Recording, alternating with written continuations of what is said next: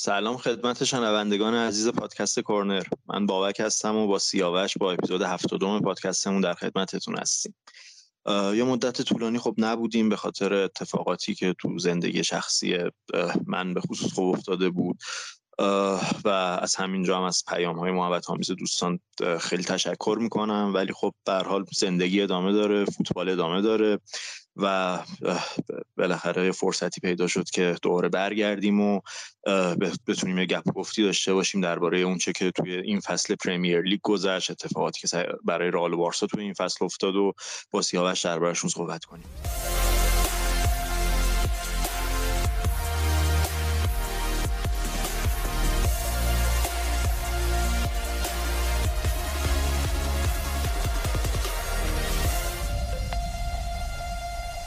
سلام سیاوش، چطوری؟ سلام، مرسی، منم خوبم. آره، بعد از اتفاق خیلی ناراحت کننده که افتاد دوباره ما تصمیم گرفتیم که حداقل بخوایم فصل رو بتونیم حداقل تموم کنیم با پادکستمون و 2 تا اپیزود آخر فصل رو حتما بدیم، هم جمع‌بندی لیگا رو داشته باشیم، هم برای فینال، هم که بعد از فینال اپیزود مفصل هم که اختصاصی فینال خواهیم داشت.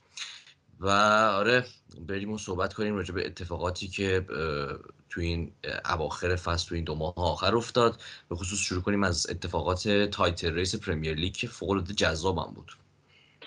آره، با پرمیر لیگ شروع کنیم و این اتفاقات عجیب غریب هفته‌های آخرش و تایتل ریس خب جوری شروع شد که آرسنال به نظر میاد برتری داره نسبت به سیتی، دست بالاتر رو داره، امتیازهای بیشتری خب تا جمع کرده بود ولی خب سیتی تونسته بود اون فاصله رو یه ذره کم بکنه و دیگه اون هفته‌های آخر آماده تایتل ریس همه جانبه بودیم، ولی اونجوری که انتظار داشتیم پیش نرفت. یعنی خیلی زودتر از انتظارمون تکلیف تایتل ریس مشخص شد و سیتی اون مهر نهایی رو با اون برد شلو آرسنال کوبوند. و اصلا چی شد که آرسنال به نظر یهو اینجوری متوقف شد و سیتی دوباره این اوجگیریشو شروع کرد؟ خب این شاید اصلی ترین سوالی باشه که سر این تایتل ریس وجود داشت. ببین خب 2 تا نقطه عطف داشت به نظرم این تایتل ریس، یعنی حداقل از جانب آرسنال بخوایم نگاه کنیم، به نظرم 2 تا جا بود، 2 تا بازی خیلی مهم بود که آرسنال باخت توی اون 2 تا بازی، کاملا دیگه لیگ رو از دستش جدا کرد. به نظرم اون اتفاق اول اتفاقی که بازی رفت این 2 تا تیم افتاد که خب مالا راجع به اون بازی هم ما قبلا صحبت کردیم، ولی اون اینکه سیتی با خلاف فکر کنم کمی هم بود، یعنی سیتی بعد از که اون بازی رو توی امارات برد صدر جدول موقتا گرفت، سیتی رفت توی امارات و 3-1 اون بازی رو برد، خودش اصلا انگار یه شوکی بود، انگار یه اخطاری بود به تیم جوون آرتتا که این قضیه به این راحتی قرار نیست تموم بشه. و خب حالا هفته بعدش دوباره سیتی امتیاز از دست داد، دوباره آرسنال اومد سر، یه اختلاف 8 امتیازی بین 2 تا تیم افتاد که حالا دلیل اصلیش اون 2 تا بازی عقب مونده سیتی بود. ولی نقطه عطف دومش به نظر من از جانب آرسنال اتفاقی بود که توی آنفیلد افتاد، یعنی اون بازی که آرسنال 2-0 عقب 2-0 جلو بود توی آنفیلد و 2-2 میشه بعد از اون 2 تا بازی پشت. اول اون بازی آرسنال قهرمان لیگ بود تا نیمه اول اون بازی و همه آرسنال لیگ اون قهرمان میشناختن و اصلا از نیمه دوم اون بازی بعد همه چی به هم ریخت برای آرسنال. آره دقیقاً، من پیش خودم یعنی خودم اصلا مطمئن نبودم سر اینکه آرسنال میتونه کارو تموم کنه توی قهرمان شدن، یا اینکه نه حتما ممکنه که مثلا همون حرفی که گری نویل میزد ممکنه که کم بیارن اون هفته‌های آخر. و پیش خودم همیشه فکر می‌کردم که اون آزمون خیلی خیلی سختشون اون بازی توی آنفیلده.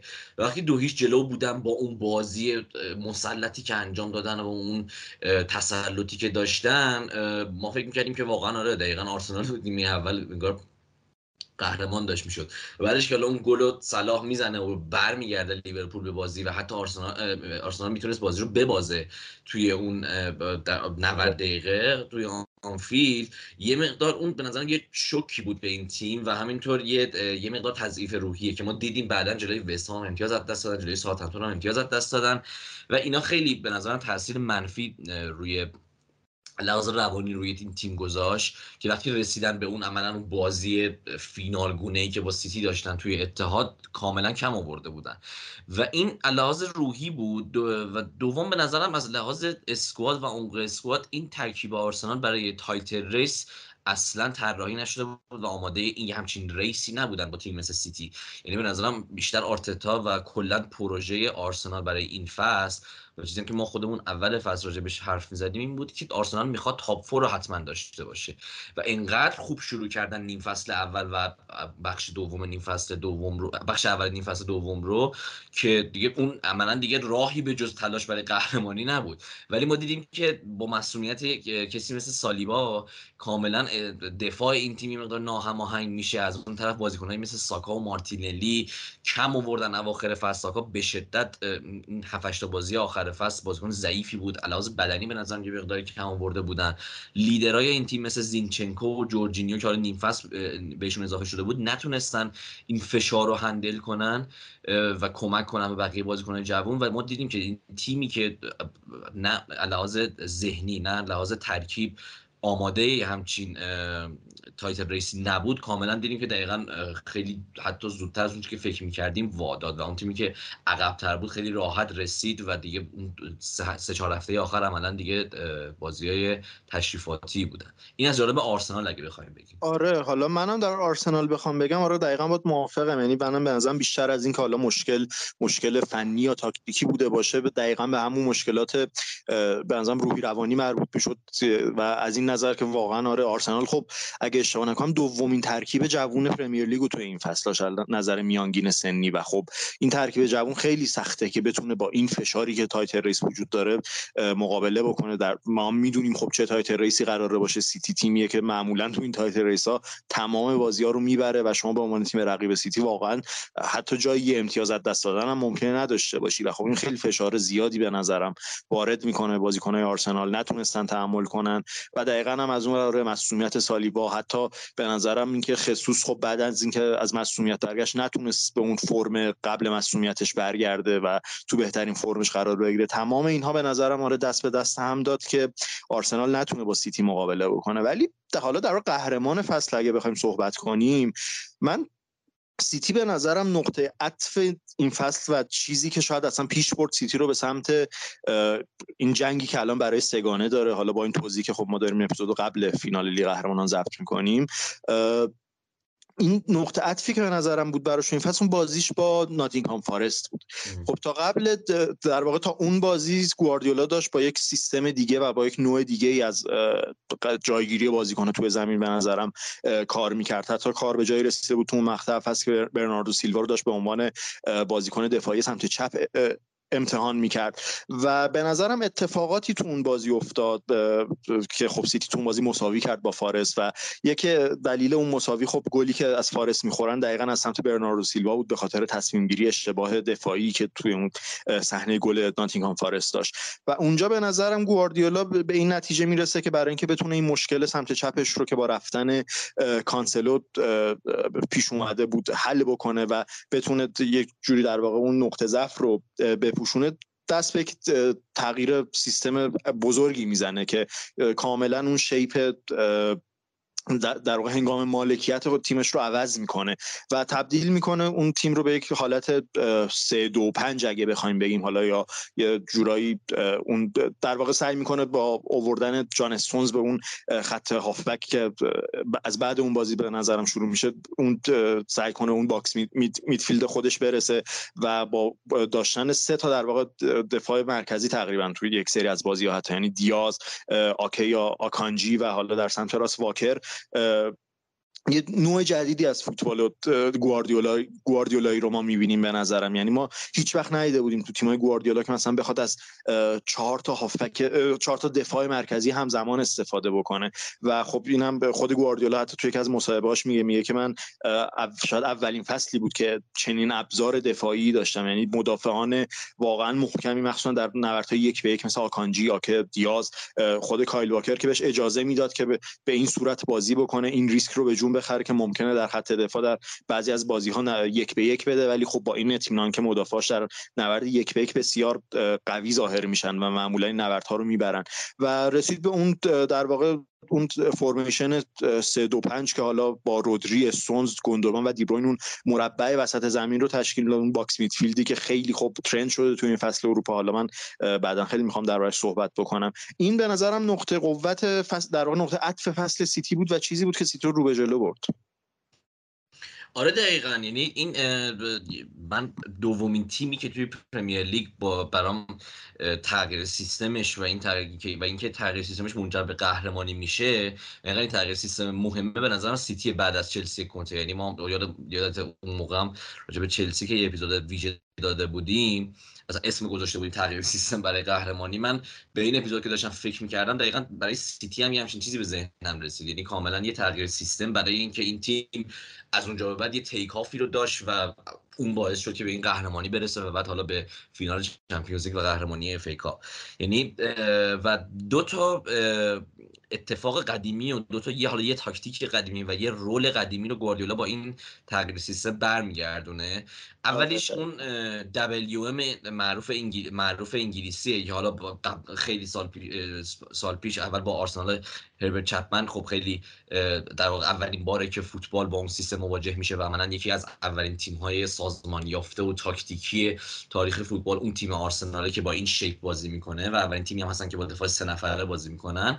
و حالا توی این شیپ تیم گواردیولا ما 3-2-2-3 رو میبینیم خیلی وقتا هنگام مالکیت. یعنی ما اون همون دقیقاً 3 تا مدافع مرکزی رو میبینیم، حالا اگه میتونه آکانجی باشه، دیاز و کایل واکر که عقب‌تر بازی میکنه، جان استونز و رودری جلوشون دیبروین و گوندوگان همون باکس میدفیلد رو تشکیل میدن و بعد حالا مثلا برناردو سیلوا یا ماهرز از سمت راست، گریلیش سمت چپ و هالند هم به عنوان اون مهاجم نوک. یعنی این شیپیه که گواردیولا برش میگردونه و باعث تسلط و اون مالک اون قدرت خیلی بهتری میشه که قبل از این تغییر سیستم داشتن. خیلی باعث تسلط مضاعفی میشه توی هنگام مالکیتشون و خیلی هم مالکیتشون رو روونتر میکنه. خیلی یعنی اصلا میتونن حتی ترانزیشن‌های سریعتری هم داشته باشن. و دوم رولی که به جان استونز میده خیلی شبیه اون حالت رول لیبرویی که قبلا بیکن بایر داشته، به عنوان اون دفاع وسط که میاد میتونه بیاد جلو یه قدم جلوتر برداره و هنگام مالکیت عضوی از بازیکن‌های خط هافبک شه و دقیقاً کنار رودری دبل پیوت رو تشکیل میدن و کاملا یه هافبک مثلا جان استونز موقع مالکیت بازی میکنه و دقیقاً همینم که گفتی از اون طرف به مدافعای عقب‌ترش این مسئولیت رو میده که در واقع وظایف دفاعی بیشتری داشته باشن و نبردهای 1 بیشتری داشته باشن. ولی از اون طرف یه چیزی که هست اینه که فول بک ها رو کامل حذف میکنه، چون یکی از بزرگترین مشکلات سیتی این فصل مسئله فول بک هاش بود. حالا کایل واکر که سمت راست بود ولی سمت چپ واقعا بعد از رفتن زینچنکو به مشکل خورده بودن و هی کارهای مختلف گواردیولا امتحان میکرد که به راه حلی برسه براش. همین برناردو سیلوا که تو گفتی میذاش فول بک، ریکو لوئیس اونجا بازی کرد، بعد کانسلو هم رفت دیگه، اصلا جایگزین خوبی براش نداشتن. برای همین گواردیولا عملاً تصمیم گرفت که رول فول بک رو حذف کنه، یه هافبک به تیمش اضافه کنه. از اون طرف 3 تا دفاع عقب‌تر رو کاملا وظایف دفاعی بهشون بده. یعنی واکر خیلی کمتر دیگه نفوذها و اون اورلپ های خودش رو انجام میده. از اون طرف ولی سرعتش توی ضد حمله ها خیلی موثره برای اون جلوگیری از ضد حمله های حریف و ترانزیشن های حریف. برای همین یه خط دفاع به شدت دفاعی که معمولا از گواردیولا خب همیشه هیچ وقت سراغ نداشتیم، ولی ازشون میخواد که سر جاشون بیستن و اون حفاظت رو از خط دفاع در واقع انجام بدن. ولی از اون طرف هافبک های بیشتر و مالکیت راحت تر و این حتی اون مسئله هالند رو هم جبران کرد تا حدودی. حالا با اینکه ما دیدیم هالند خیلی بیشتر جور شد هر چی که فصل رو طرف و اون دراپ بک هاش و اون عقب اومدناش کاملا دیگه هماهنگ شده بود، خیلی به موقع میتونست برگرده توپ بگیره پخش کنه و دوباره بره تو باکس حریف. ولی اینکه جان استونز از عقب بیاد جلو و تو اونجا صاحب توپ بشه و توپ پخش کنه، اون ضعف ساختاری که هالند یه مدت ایجاد کرده بود توی تیم سیتی رو هم جبران کرد. آره گواردیولا کلا خیلی همیشه اصلا معروفه به این قضیه که خیلی همیشه از تاکتیک های قدیمی وام میگیره، یعنی یعنی واقعا مشخصه گواردیولا یه تایم خیلی زیادی رو صرف مطالعه فوتبال در واقع تاریخ فوتبال کرده، صرف مطالعه تاکتیک های قدیمی تر فوتبال کرده و حالا اونا رو داره با یه کاربرد دیگه‌ای به نظرم زنده میکنه دوباره. این خیلی چیزیه که من در گواردیولا همیشه دوست داشتم و خب دیدیم که آره تو این فصل هم چه جوری دقیقاً به کمکش اومد این قضیه. و اصلا میگم من تا حالا ندیده بودم تو فوتبال این چندین سال که یک تیم دفاع وسطش در هنگام حمله بیاد و به عنوان هافبک دفاعی و یا هافبک توپ پخش کن بازی بکنه. این مثلا یک از چیز فکر کنم اگه اشتباه نکنم جلوی بازی با بایرن مونیخ بود فکر کنم که استونز دقیقاً از پست هاف دفاع وسط شروع کرد، وسط تر به عنوان هافبک اومدن و این خیلی برای من چیز جالبی بود. ولی خیلی نمیدونم حالا چقدر تو با این حرف موافقی.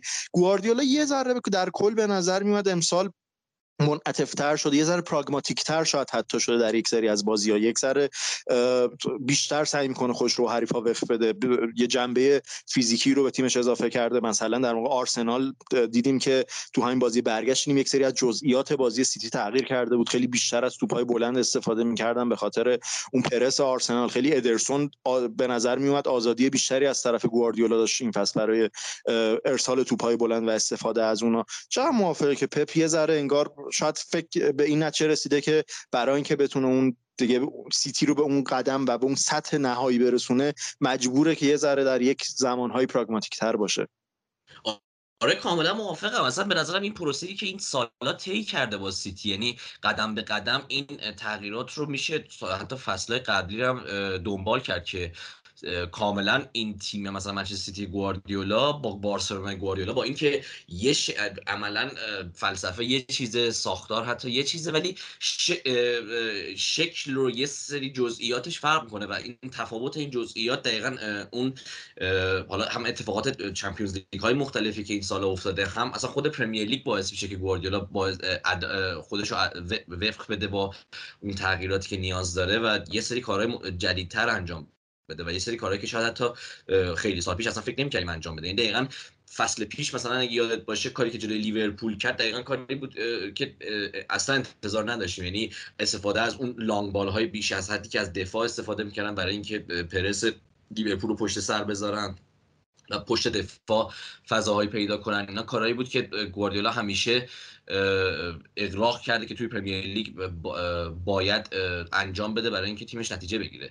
ولی یعنی دقیقاً جلوی آرسنال هم همین بود که گفتی، یعنی توی بازی برگشت جلوی آرسنال خیلی عقب بیشتر توپ رو نگه می‌داشتن برای اینکه پرس آرسنال رو جذب کنن و بعد با اضافه شدن هالند و دیبروین اون توپای بلند رو میفرستادن روی توپای دوم موفق بودن و بعد تا به خودشون بیان آرسنالیا میبینن که مثلا یه موقعیت 2 به تک یا مثلا یه حتی تک به تک مثلا دارن میدن به سیتی.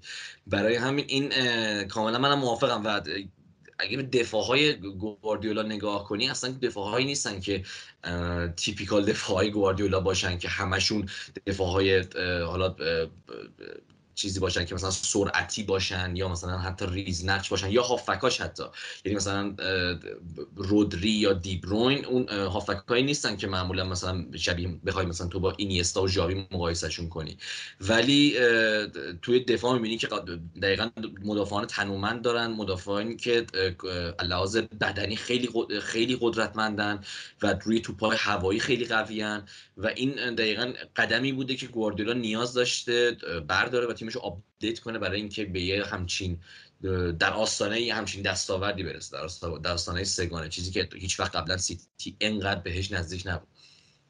آره دقیقاً. حالا اگه موافق باشی، حالا ما خب خیلی داریم در باکس میدفیلد حرف میزنیم و خب کلا در طول این فصل زیاد حرف زدیم. یه ذره من دوست دارم اصلا در روی این مبحث باکس میدفیلد ریستر بشم، یه ذره بازتر بکنم این باکس میدفیلدو که اصلا دقیقاً چیه، چه کاربردی داره، چه مزایایی به تیم میده، چه جوری میشه باش مقابله کرد اصلا. و ببین این باکس میدفیلد خیلی چیز جدیدی نیست در واقع تو اروپا، یعنی چیزی که ما قبلا هم شاهد بودیم. برای مثال مثلا چلسی توخل با همون سیستم 3-4-2-1 اون مربع خط هافک وسط رو داشت، اصلا سیستم 4-2-2 رانیک خیلی وقتا اصلا در واقع همین خود باکس میدفیلد. در بایرن مونیخ ما با ناگلزمن و با موسیالا و مولر و گورتسکا و کیمیچ خیلی وقتا این باکس میدفیلد رو میدیدیم. ولی تفاوتی که به نظرم الان در واقع این فصل کرده اینه که خب ما در سالهای قبلی باکس میدفیلد هیچ وقت در خدمت پوزیشنال پلی نبود، در خدمت بازی مالکیتی مثلا گواردیولا نبود، بیشتر برای انتقال‌های سریع بود، برای کانتر پرسینگ بود، برای جلو برده، برای بازی مستقیم‌تر بود، برای پاس‌های طولی بود بیشتر، نه برای یک بازی پوزیشنال. ولی چیزی که ما این فصل دیدیم اینه که حالا تیم‌ها، خب خیلی تیم‌ها هم الان دارن باکس میدفیلد استفاده میکنن، دارن از این کار برای بازی پوزیشنال استفاده میکنن. حالا اول از همه این که این باکس میدفیلد خب خیلی راههای مختلفی برای تشکیل شدن داره. یعنی این باکس میدفیلد یا میتونه اصلا با همین دفاع وسط مثل جان استونز و منچستر سیتی تشکیل بشه، یا میتونه با دفاعهای کناری مثلا مثل زینچنکو در آرسنال تشکیل بشه، یا میتونه با وینگرهای چپ و راست تشکیل بشه، برای مثال مثل گاوی در بارسا، یا میتونه اصلا با اون مهاجم شماره 9 کاذب تشکیل بشه، مثل اتفاقی که در برایتون داره میفته. این راههای مختلفه، ولی خب چه مزایایی اصلا داره؟ برای چی مربی‌ها میرن به این سمت باکس میدفیلد و اینقدر الان زیاد داریم میبینیم توی فوتبال؟ ببینید خب چیزی که مشخصه اول از هم باکس میدفیلد یک اورلود مرکزی به شما میده، باعث میشه معمولا شما در وسط زمین برتری عددی داشته باشی، از اون ور باعث میشه که فضاها آزاد بشه. برای مثال تیم ها برای اینکه بخوان با اون اورلود مرکزی مقابله بکنن مجبورن یه ذره جمع‌تر بازی بکنن، این باعث میشه که فلنک ها و کناره ها آزاد بشه. ولی چیزی که باعث میشه باکس میدفیلد به نظرم خیلی مناسب باشه برای بازی پوزیشنال پلی گواردیولا، ببین یه جمله مارتی پرارناو که یه خبرنگار اسپانیایی که یه کتاب هم درباره خود گواردیولا دقیقاً نوشته، یه جمله‌ای که داره و تو کتابش نوشته اینه که در واقع پوزیشنال پلی در واقع این نیستش که فقط تعداد پاس بالایی داشته باشیم، مالکیت بالایی داشته باشیم. این در واقع اصلا هدف اصلیش نیست. هدف اصلی پوزیشنال پلی اینه که ما بتونیم پشت هر خط تیم حریف به یک نوع برتری برسیم و این کاریه که دقیقاً باکس میدفیلد میکنه. یعنی دقیقاً باعث میشه که شما پشت خطوط حریف، پشت خطوط پرسینگ حریف بتونین برتری عددی داشته باشین، هم برتری در واقع پوزیشنال داشته باشین، بتونین لحاظ جایگیری بازیکناتون برتری داشته باشین نسبت به حریف. و این به نظرم این ایده اصلی پوزیشنال پلی باعث میشه که این باکس میدفیلد دقیقاً در خدمت همچین ایده ایه و به نظرم باعث میشه که این به این برتری ها شما برسی و از اون ور خب بتونی فضاهای زیادی آزاد بکنی با روتیشن بازیکنات. برای مثال در آرسنال ما میبینیم که الگوهای حرکتی مختلفی داره. ژاکا مثلا خیلی وقتا میاد در کناره ها، این باعث میشه فضا در وسط باز بشه. میدونید در این و علاوه هم برتری به شما میده و هم به نظرم یه روون بودنی رو به تیم میده این کار دقیقاً. آره دقیقا من موافقم و این اصلا چیزی بود که باکس میدفیلد چیزی بود که دقیقا هم آرسنال و آرتتا خیلی استفادهش میکرد، هم جاوی با بارسلونا خیلی سعی میکرد ازش استفاده کنه، هم بعدا دیدیم که حتی تو برایتون استفاده شد. دقیقا یه اتفاق تاکتیکی بود که بعد خیلی تیم‌های مالکیتی و هجومی تصمیم گرفتن که ازش استفاده کنن و خیلی هم به کارشون بیاد و عملاً یه جوری حس می‌کنم دیگه تبدیل شده به یه تاکتیک خیلی لازم برای تیم‌ها. یعنی اصلا انگار این روز اگه شما باکس میدفیلد نداشته باشی انگار یه جورایی اصلا از فوتبال دنیا عقبی، یا اصلا یه جورایی اصلا یه جای کارت میلنگه وسط زمین.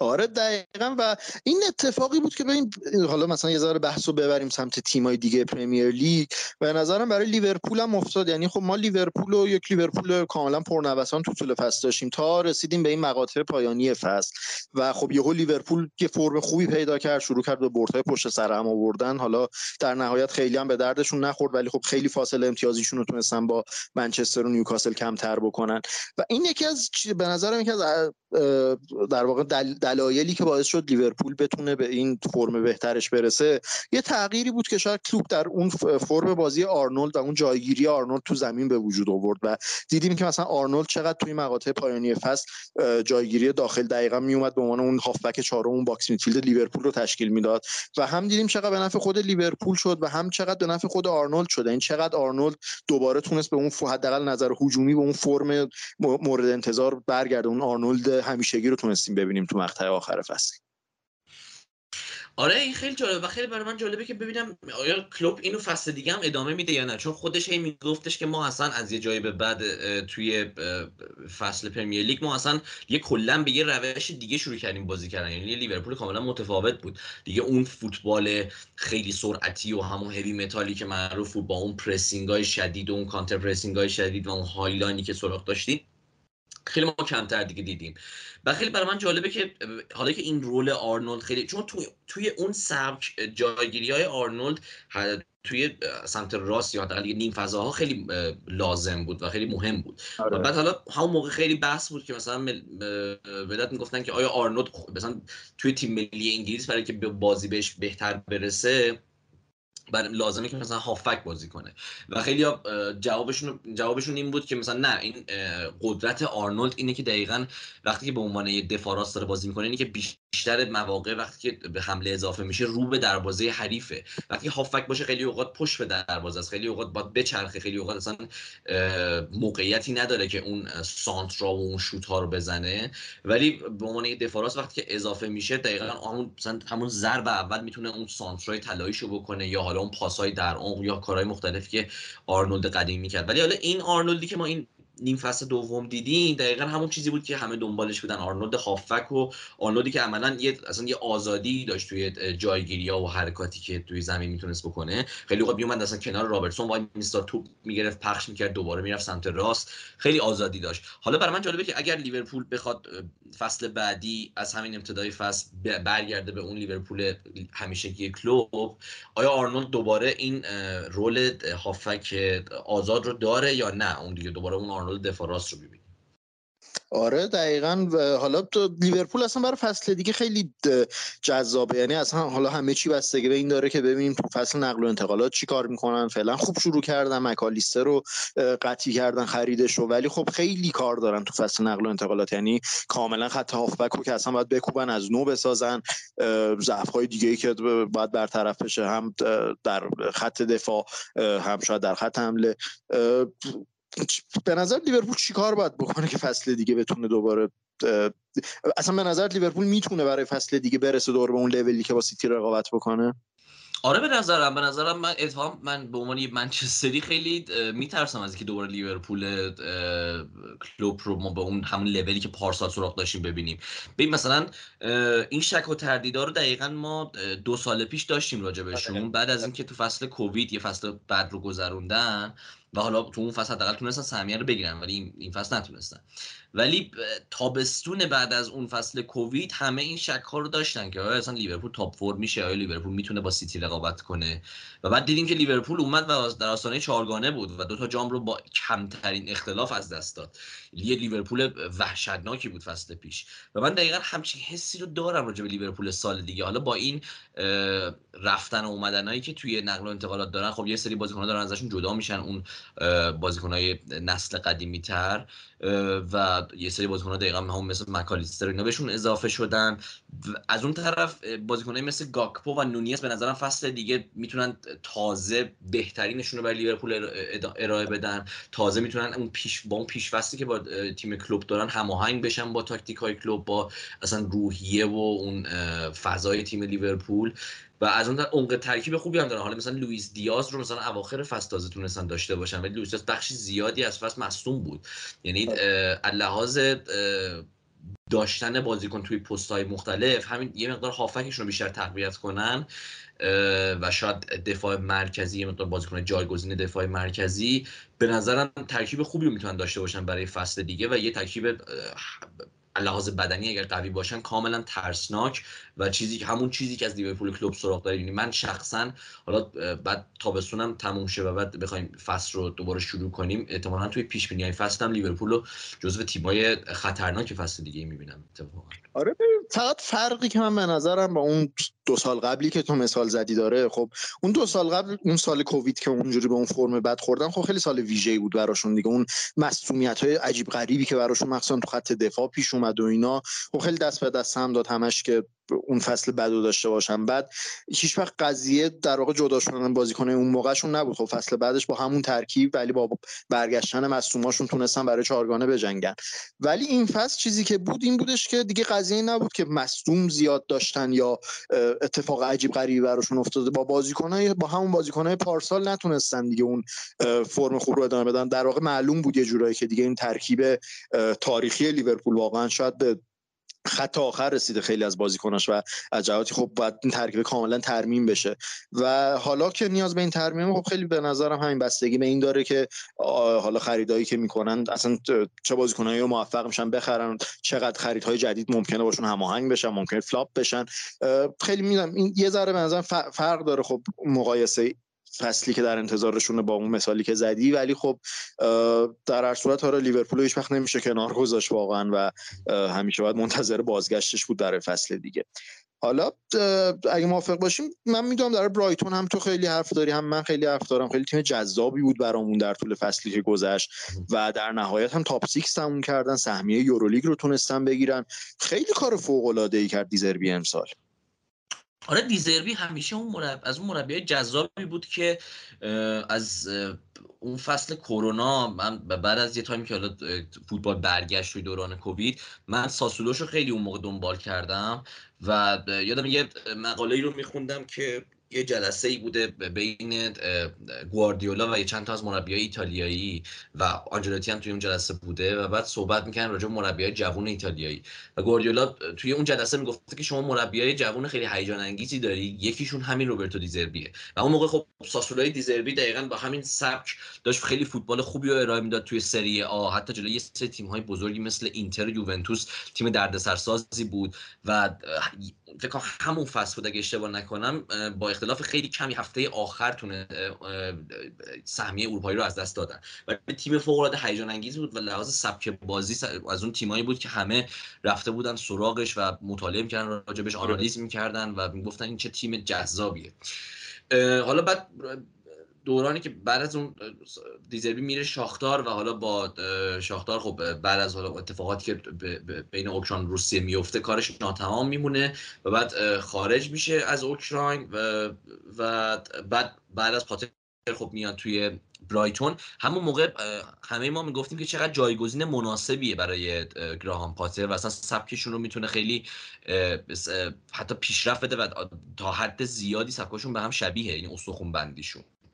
ولی این تأثیری که توی همین فصل اول دیزربی گذاشت توی برایتون و تأثیری که روی کل پرمیر لیگ گذاشت و اصلا سر و صدایی که به راه انداخت و کارهای بزرگی که انجام داد توی بازی‌های مختلف اصلا چیزی نبود که من فکر می‌کردم. یعنی فکر می‌کردم حداقل یه فصلی طول می‌کشه تا به اون بهترین حد خودش برسه برایتون با دیزربی، ولی خیلی زود این بازیکن‌ها هماهنگ شدن، خیلی زود تبدیل به تیم فوق‌العاده خطرناک شدن. از لحاظ هجومی آمارشون و گل‌هاشون خیلی بهتر شد نسبت به دوران پاتر، چون ضعف بزرگی که تیم پاتر داشت همیشه مسئله خلق موقعیت‌های زیاد ولی گل نکردنشون بود، ولی مسئله تمام کنندگیشون خیلی زود با دیزربی حل شد و چیزی که بهشون اضافه شد یه نحوه خاصی از بازی با توپ و یه نحوه خاصی از بیلداپ بود. یعنی در حدی خاص که گواردیولا مثلا میگه که به نظر من یکی از تاثیرگذارترین مربیای 20 سال اخیر دیزربی، یعنی تعریفایی که اصلا من تا حالا ندیدم از هیچ کس بکنه گواردیولا. میگه اصلا در یه حد خیلی اصلا یه مدل بازی خیلی خاصی دارن، میگه اصلا عملا دروازه‌بانشون مثل یک هافبک وسط کار میکنه، بهترین تیم دنیا توی آوردن توپ از 1/3 خودشون به 1/3 حریف و این ستایش‌هایی که کاملا به حق ازشون شده. و حالا برای اینکه بخوایم مدل بازی برایتون رو خیلی بشکافیم واقعا تو فقط صدا نمیشه، یعنی واقعا باید یه بار کار تصویری انجام بدیم برای اینکه کاملا به شما بگیم که این بیلداپ برایتون چرا انقدر خاصه. ولی فقط در این حد من یه کوچولو فقط اشاره میکنم بهش که یه کار خاصی که تیم برایتون دیزربی انجام ده که برای من خیلی جالبه اینه که توی بیلداپاشون از عقب به شدت پرتعدادن، یعنی بازیکن‌های خیلی زیادی از هافبک هاشون و فول بک هاشون توی عقب زمین کنار دروازه‌بان همکاری میکنن توی چرخوندن توپ و برای پیدا کردن یه بازیکن آزاد و این کارشون باعث میشه که حالا توی حمله مثلا جلوتر مثلا شاید حتی با تعداد کمتری بتونن حمله کنن به دروازه حریف، خیلی اوقات با 3 نفر 4 نفر فقط حمله کنن، ولی این کار از یه جهت خیلی موثره. به خاطر اینکه معمولا روبرتو دیزربی میخواد که از روبرو شدن با لو بلاک حریف فرار کنه و برای اینکه حریف رو به تله بندازه باز این عقب جمع شدن بازیکناش و اینکه تیم حریف رو جذب کنی به پرس کردن و یه جورایی تله براشون بذاری باعث میشه که بعد از این که بتونن از توی اون فشردگی توپ رو در بیارن و یار آزاد پیدا بکنن یک ترانزیشن خیلی سریع رو طی میکنن و عملا یه جمله یکی از آنالیزوراش گذاشته بود آرتفیشال ترانزیشن، یعنی یه ترانزیشن خیلی مصنوعی ولی یه ترانزیشنی که خودشون به زور فورس میکنن به تیم حریف، تیم حریف جلو میکشن و بعد اونا تیمیان که ضد حمله انگار دارن میزنن و با سرعت به دروازه حریف میرن به سمت دروازه حریف و این چیزی بود که مثلا یک تیم مثل میتوما رو کاملا تبدیل کرد به یکی از بازیکن‌های فوق‌العاده جذاب این فصل. یعنی اون سرعت و تکنیکی که میتوما داشت کاملا باعث میشد که یکی از ارکان خیلی اصلی خطر ایجاد کردن تیم برایتون بود و فقط در این حد بگیم که این مدل بازی و این سبک بازی و این تاکید روی این مالکیت چه دستاوردهایی توی آمار برای برایتون داشته، حتی نه فقط تو پرمیر لیگ، توی 5 لیگ معتبر اروپایی برایتون از لحاظ میانگین مالکیت توی 5 لیگ معتبر اروپایی تیم 4م بین همه تیم‌های اروپا. یعنی منچستر سیتی رتبه اول با 65%، 65.3%، بعد بایر مونیخ با 64%، 64.7%، بارسلونای ژاوی با 64.2%، 64.2% و بعد برایتونه با 63%. یعنی یه دستاورد فوق‌العاده‌ایه که یک تیمی با یه همچین بازیکنایی که شاید خیلی‌هاشون رو خیلی نشناسن، یه چند تا بازیکناشون واقعا جدید بودن برای ما، که یه سری بازیکنای مثلا میتوما یا ام سی سوی که بعداً اواسط فصل ما باهاش آشنا شدیم و با یه همچین بازیکنایی توی مالکیت توی کار با توپ جزو 4 تیم برتر اروپا باشی، بالاتر از ناپولی و رئال و پی اس جی، دستاورد فوق‌العاده است. از لحاظ خلق موقعیت و شوت‌های توی بازی رتبه سومن، یعنی بایر توی 5 لیگ معتبر بایر مونیخ توی میزان شوت توی هر بازی رتبه اول با 18 تا شوت، رئال 17 تا شوت و بعد برایتون دیزربی 16 تا شوت. یه آمار واقعا من وقتی داشتم این آمار رو میدیدم واقعا یعنی اصلا مونده بودم که چقدر اینا واقعی ان. و از اون طرف توی پرمیر لیگ بعد از منچستر سیتی بیشترین امتیاز رو از تیم‌های بیگ 6 گرفتن، 20 امتیاز از تیم‌های بیگ 6 گرفتن و حتی توی بازی‌هایی که میباختن، مثلا حتی من یادم اون بازی تاتنهام که باختن توی زمین تاتنهام با اختلاف ایکس جی بالاتر رو داشتن، توی استنفورد بریج که بازی رو بردن با اختلاف تیم بهتر بودن و خیلی تو حتی بهتر از 2-1 بازی رو ببرن.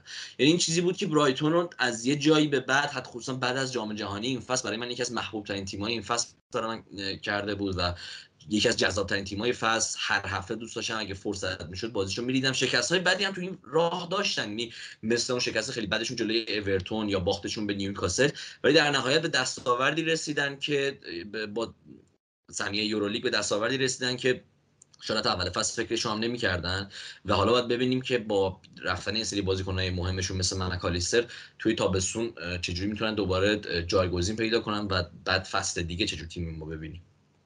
آره دقیقاً، یعنی ببین برای منم خیلی سبک بازی برایتون هیجان انگیز بود واقعا و اصلا تحلیلش، بررسیش و مطالعهش به نظرم خیلی نیازه واقعا که چون برایتون واقعا از لحاظ تاکتیکی یکی از مدرن ترین و ترند ترین فوتبال های کل اروپا رو دقیقاً داره ارائه میده و به نظرم باید واقعا مطالعه کرد سبک بازیش. اصلا واقعا دقیقاً خودت گفتی تو حرف خیلی سخته، ولی اصلا منم بخوام یه ذره در خود سبک بازیشون حرف بزنم و چیزی که برای من خیلی جالب بود و چیزی که به نظرم برای چی انقدر کار رو برای دفاع کردنشون سخت میکنه، ببین دقیقاً آره تو دقیقاً هم در چیزی که در اون ترانزیشن های مصنوعی به اصطلاح گفتی، چیزی که آره مثلا تحلیلگرای دیگه خیلی میگن که در واقع حملات بیلداپ برایتون، حملاتی که روی بیلداپ در واقع درست میشه انگار ضد حملن، یعنی به این انقدر اون بیلداپ ویژه‌ایه واقعا و کمتر تیمی خب همچین کاری رو توی اروپا با بیلداپ میتونه انجام بده حداقل. و آره و این چیز جالبی که براشون هست توی نحوه بیلداپشون، خب دقیقاً اونجور که گفتی اونا خب سیستم پایشون 4-2-3-1 ولی خیلی دقیقاً پرتعداد سعی میکنن بیلداپ بکنن و در واقع حالا ما این همه درباره باکس میدفیلد صحبت کردیم. برایتون یه ذره اون باکس میدفیلد رو فراتر برده، یه جورایی در واقع دبل باکس داره توی بیلداپش. حالا خب ما مثلا تیم سیتی یا حالت 3-2 داره برای بیلداپش، در واقع با 3 نفر تو خط اول بیلداپ داره. آرسنال دقیقاً به همین صورت، ولی برایتون دقیقاً انگار 2 تا باکس رو تشکیل میده توی زمین. یکی اون باکس خط اول بیلداپ که با اون 2 تا دفاع مرکزی و بعد اون 2 تا هافبک دفاعی جلوشون تشکیل میشه و بعدش جلوتر خب مهاجمشون که حالا معمولا این فصل ایوان فرگوسن بود به عنوان فالس ناین بازی میکنه و عقب‌تر میاد و کمک میکنه که اون باکس وسط زمین رو تشکیل بده و خب این باعث میشه که تیمای مقابل خیلی سخت بتونن دفاع کنن برایتون رو. چرا؟ یا باید فرگوسن رو که مثلا عقب‌تر میاد رها بکنن بین خطوط، که خب یکی از اصلا در واقع ترفندهای برایتون برای بیلداپ همینه که خب سعی میکنن دقیقاً همونجوری که گفتی پرس حریف رو جذب بکنن. معمولاً با این جذب پرس حریف یک نفر تو خط هافبک خالی میشه، حالا یا کایسیدو یا اون یکی پیوت برایتون که من خیلی وقت پاسکال گروس بود اون یکی پیوت برایتون و برای اینکه حالا ولی هیچ وقت توپ رو مستقیم به کایسیدو نمیرسونن، همیشه با یک سری پاس های سوم یا با یک سری تردن ران ها این نفر آزاد رو پیدا میکنن، حالا یا از طریق فول بکشون یا از طریق پیدا کردن خود فرگوسن در مثلا بین خطوط سعی میکنن که توپ رو به فرگوسن میرسونن، فرگوسن پاس رو به عقب رو به کایسیدو میده و بعد اون ضد حمله تمام عیارشون راه میفته. حالا تیم‌ها برای اینکه بخوان جلوگیری بکنن از این قضیه خب باید فرگوسن رو مهار بکنن در اون فضای بین خطوط و این چیزیه که باعث میشه اصلا اصولا این باکس میدفیلد این مشکلی که برای تیم ها به وجود میاره دقیقاً اون مهار همون نفر چهارم اضافه اون وسطه. برای این خب خیلی چند تا راه هست برای مهار باکس میدفیلد، ولی تو هر کدوم رو امتحان بکنی از اونور یک نقطه ضعف دیگه برات به وجود میاد. برای مثال خب مثلا تو مثلا برای این کیس برایتون یکی از راهاش اینه که خب دفاع در واقع دفاعهای اکتیوی داشته باشی، دفاعهای جلو رونده‌ای داشته باشی و در واقع دفاعهای وسط این اینستراکشن رو داشته باشن که پست خودشون رو ترک بکنن جلوتر بیان و این باعث میشه یک گپ عجیبی به وجود بیاد تو خط دفاع و این دقیقاً نقطه‌ایه که برایتون ازش استفاده میکنه با اون فرارهای رو به داخل مارش و میتوما خیلی از این قضیه استفاده میکنه. ولی خب حالا مشخصا در اون نوع دفاع کردن باکس میدفیلد بخوام صحبت کنم، یک سری راههای دیگه هم هست. یکی دیگه‌اش اینه که تو مثلا خط هافبکت رو خیلی فشرده بکنی در مرکز زمین، خب این باعث میشه که در کناره ها فضای زیادی بدی به حریفت. یا یکی دیگه راهاش اینه که تو در واقع خط اول پرس خودت رو عقب‌تر بیاری، در واقع یعنی اون شاید اون در واقع نفرات جلو مثلا اون دو تا مهاجم جلوت رو به جای اینکه بذاری روی دو تا دفاع وسط‌های حریف بیاری عقب‌تر روی اون دو تا هافبک دفاعی حریف متمرکز بکنی و خب این باعث میشه که از اونور خط اول بیلداپ حریف خیلی آزادتر بشه، خیلی راحتتر بتونن چرخش توپ رو در عقب زمین داشته باشن. یا یکی دیگه از راهاش اینه که تو تیمت رو کاملا بتونی به سمت شیفت بکنی در واقع و با اون شیفت کردنه بتونی یک فشردگی و یک برتری عددی رو برای خودت در نظر دفاعی به وجود بیاری. ولی خب نقطه ضعفی که برات به وجود میاد اینه که تیم حریف خیلی امکان سویچ کردن پیدا میکنه و با یک توپ بلند میتونه توپ رو ببره به اون سمت کم در واقع کم تعدادتر زمین و خب اونجا خیلی از فضای زیادی استفاده بکنه.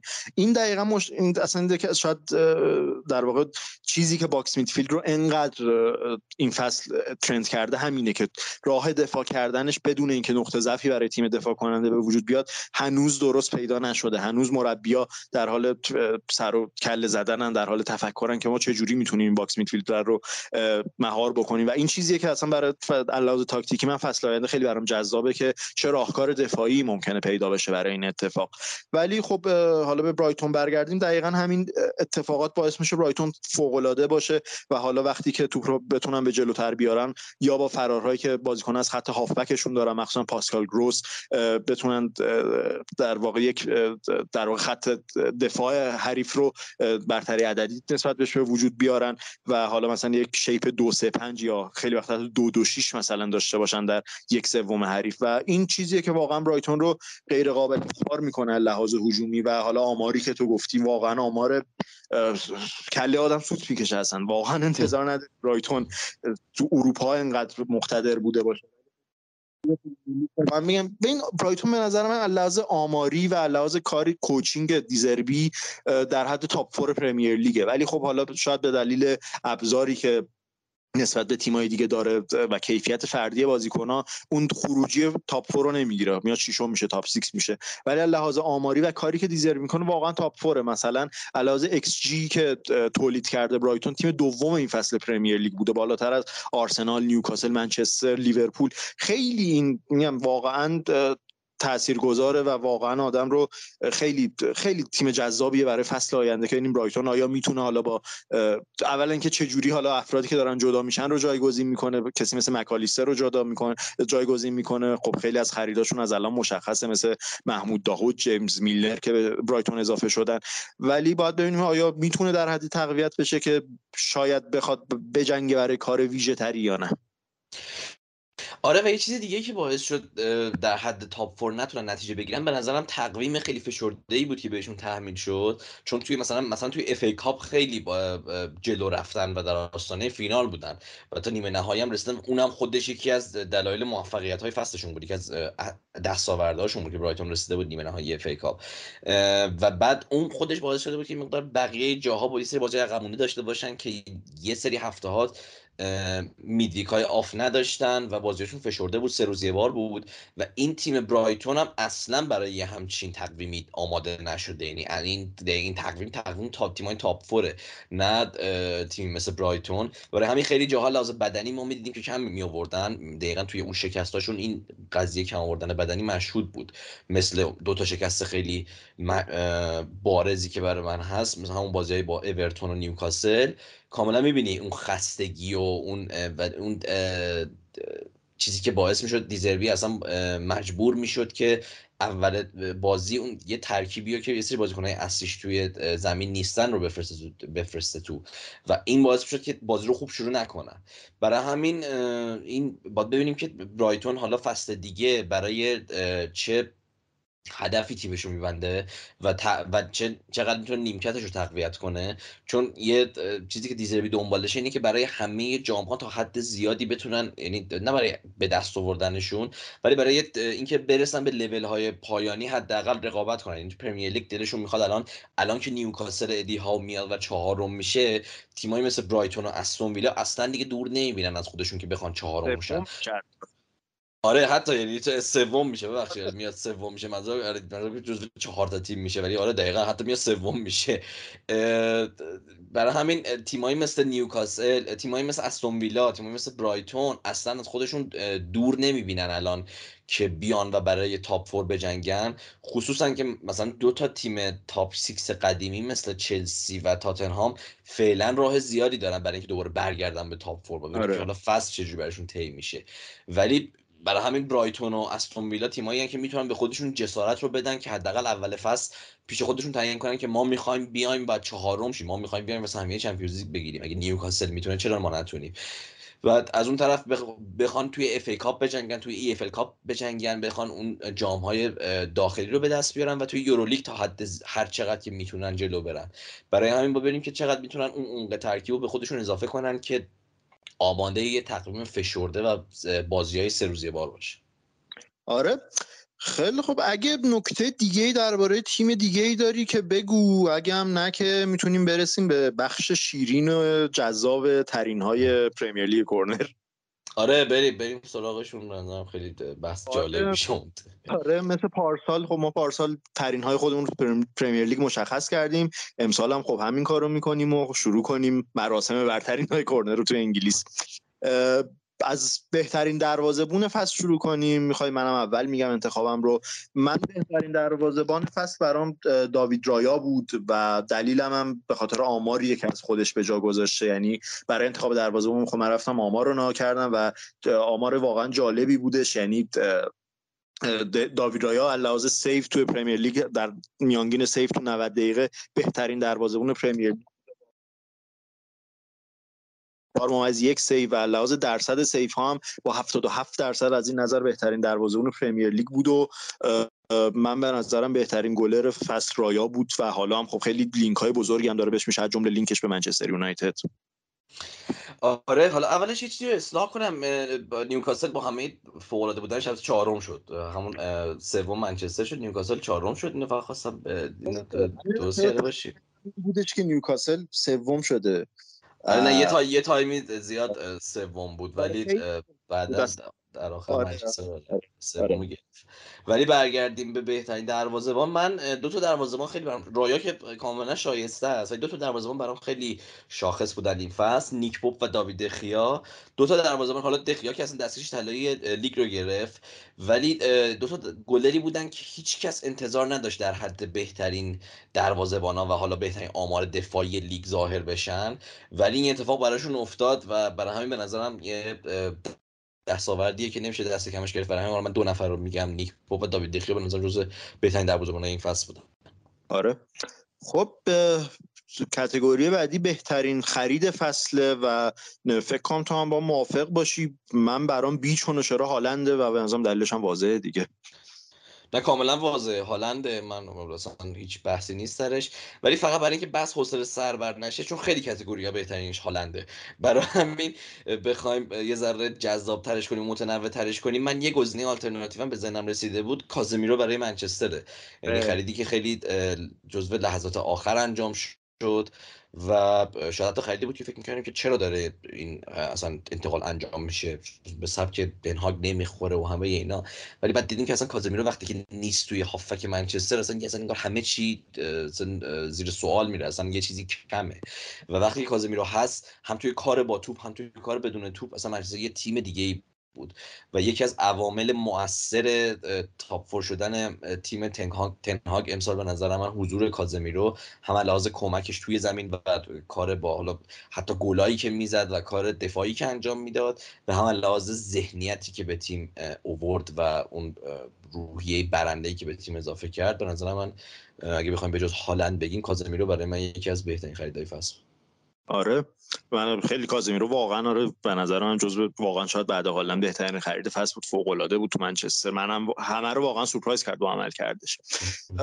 خب از اونور برعکسش کاتگوری بعدی بدترین خرید فصل برای من ریچارلیسون بود. بدترین خرید فصل، یه دونه گل کلا زد برای تاتنهام، 3 تا کارت زرد گرفت که هر سه تاش به خاطر گل آفسایدی بود که میزد، گل میزد پیرنشو در می آورد، زرد میگرفت و گلش آفساید میشد و فاجعه بود، حداقل این فصل فاجعه بود برای تاتنهام ریچارلیسون. نه واقعا خرید بدی بود. من اتفاقا داشتم فکر می‌کردم که کیو بگم، بعد ریچارلیسون اصلا بزنم نرسیدم چرا، ولی الان که میگی کاملا موافقم با افتضاح بود خرید کازمیرو، ببخشید میگم خرید کازمیرو، خرید ریچارلیسون واقعا بد بود برای تاتنهام. اصلا چیزی بود که ما فکر می‌کنیم جزو خریدای خیلی موثر فصل باشه و جزو بازیکن باشه که خیلی به تاتنهام کمک کنه، ولی اصلا اتفاق نیفتاد.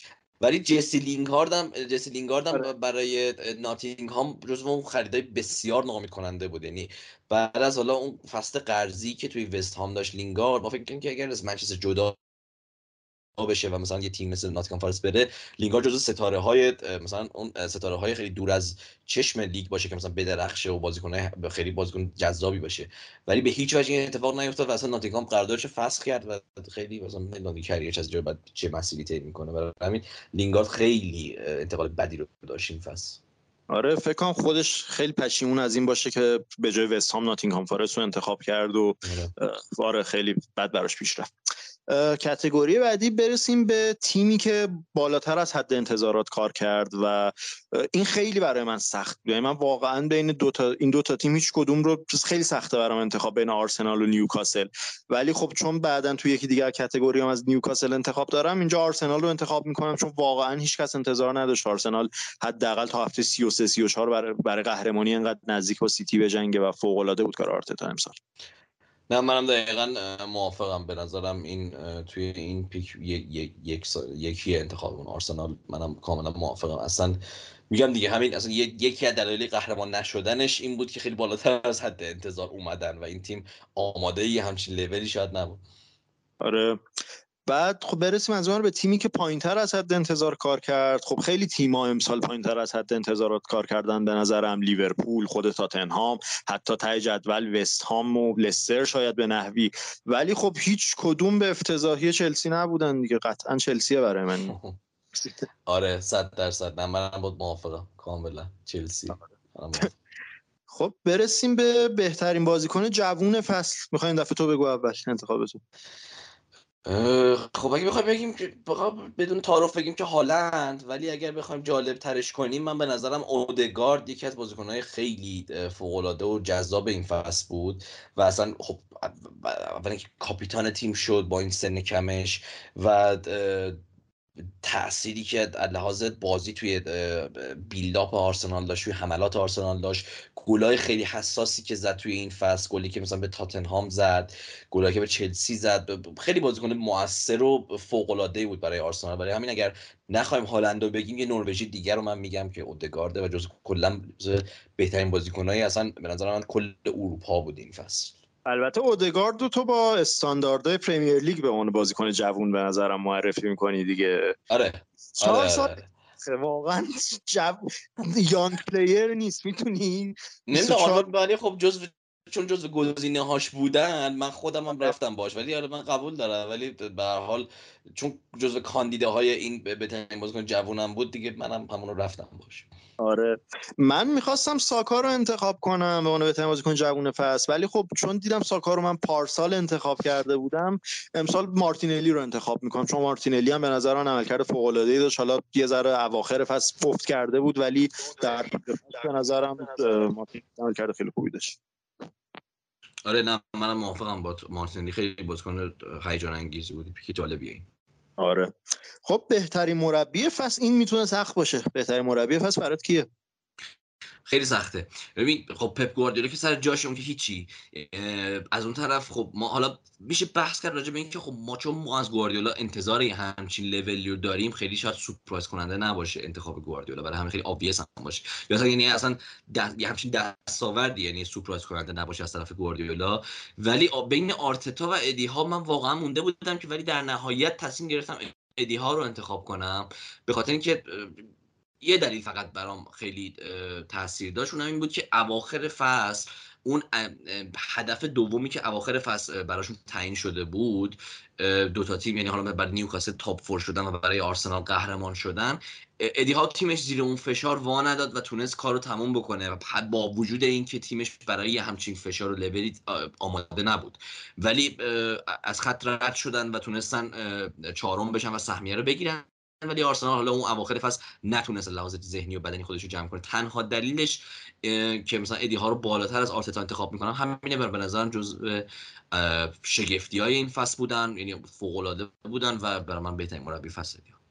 آره منم باید موافقم، یعنی ببین به نظرم اگه بخوایم بهترین مربی فصل رو تو تمام رقابت‌ها انتخاب کنیم که قطعا گواردیولاست، ولی خب چون مشخصا داریم در پرمیر لیگ صحبت می‌کنیم، برای منم ادی ها دقیقاً هم به خاطر عملکردی که داشت و همین که اصلا نیوکاسل، خب ما اول فصل که دربارش صحبت می‌کردیم اینجوری بودیم که خب اصلا هدف اصلیشون باید سهمیه یورولیگ باشه و حتی اون رو هم شاید به دست نیارن، یعنی شاید خیلی به زور بتونن اون رو به دست بیارن، ولی اینکه اینجوری بتونن تاپ فور بشن در فصل اولی کاملی که ادیها گذروند با نیوکاسل، به نظر من فوق العاده بود کارش و برای منم ادیها بهترین مربی این فصله. حتی چند تا مربی، دو تا مربی مثلا هستن که میشه اسم برد از لحاظ اینکه خیلی موثر بودن بعد از که به این تیم اضافه شدن، مثل چی؟ یا اونای امری که قطعا یکیشونه. آره اونای امری قطعا یکیشونه، دیزربی با برایتون و همینطور گریونیل با بورنموث، یعنی به اون راحتی که تو بورنموث تونست بمونه توی لیگ با اون وضعیت اسفناکی که داشت مقایسه کنیم، اصلا چیزی بود که هیچ کس انتظار نداشت. تیمایی بود که هممون فکر می‌کردیم که قطعا سقوط میکنن اوایل فصل، ولی کاری که گریونیل کرد با این تیم بی‌نظیر بود و شایسته ستایش بود. آره خب بزرگترین سورپرایز فصل رو برسیم، این چیزی که دو تا کاتگوری جدید اضافه کردیم امسال، یکیش همینه.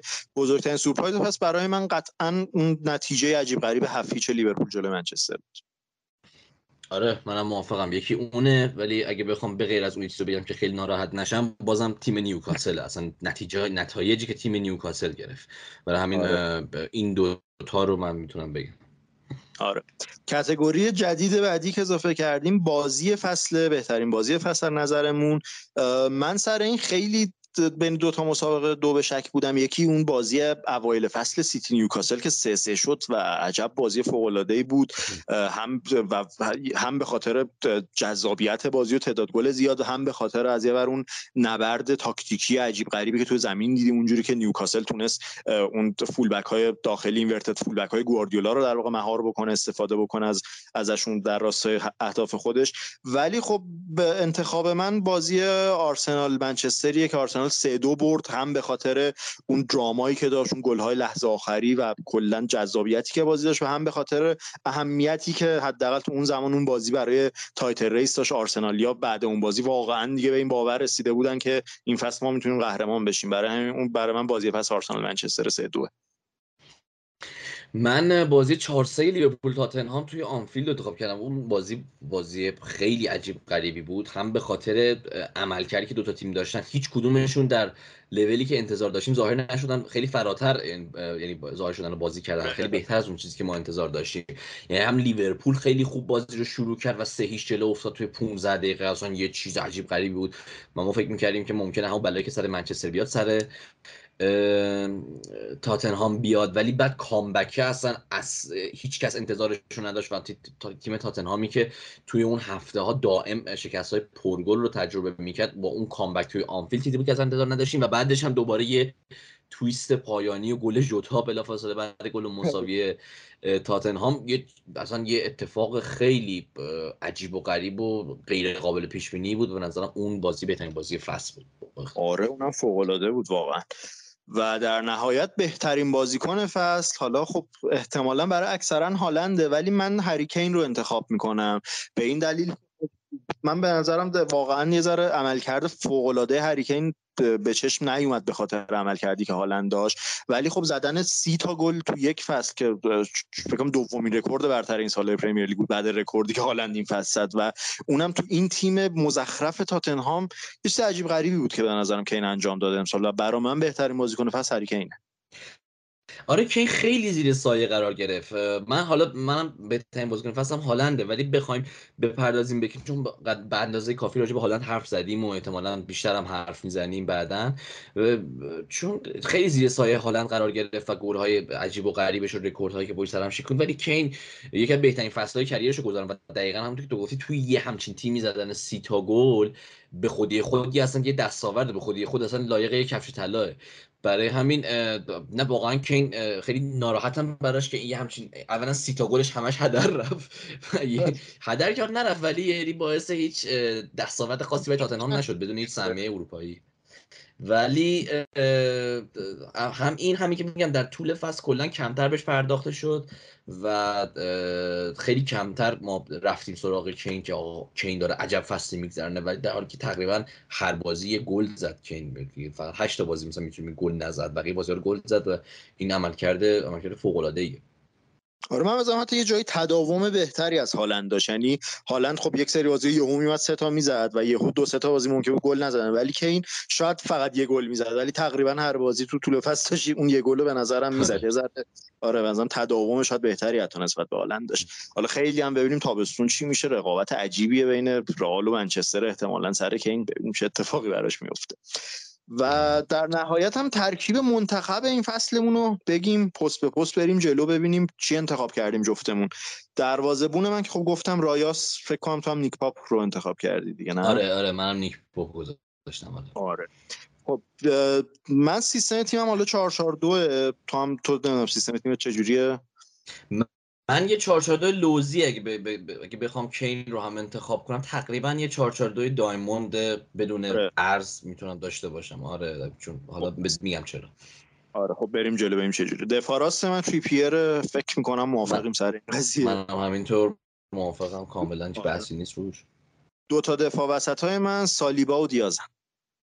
من دیاز و استونز، حالا استونز واقعا شد بشه گفت بیشتر چون دفاع وسط نبود بخش زیادی از فصل، ولی خب به هر حال چون پست اول تعریف شدهش دفاع وسطه و کاری که کرد، اون چالشی که پیش روش بود رو به اون خوبی انجام داد و اصلا یه رول جدیدی به بازیش اضافه شد و که چقدر خوب از پس این رول بر اومد، واقعا به نظر من لایق بودن که کنار دیاز توی همچین تیم منتخبی داره. آره منم سالیبا رو دقیقاً به خاطر هم عملکرد فوق‌العاده‌اش و هم به خاطر تأثیری که روی تیم آرسنال داشت. خب دیدیم که بعد مصدومیتش چی شد انتخاب کردن. دفاع چپ من اشتوپینانه.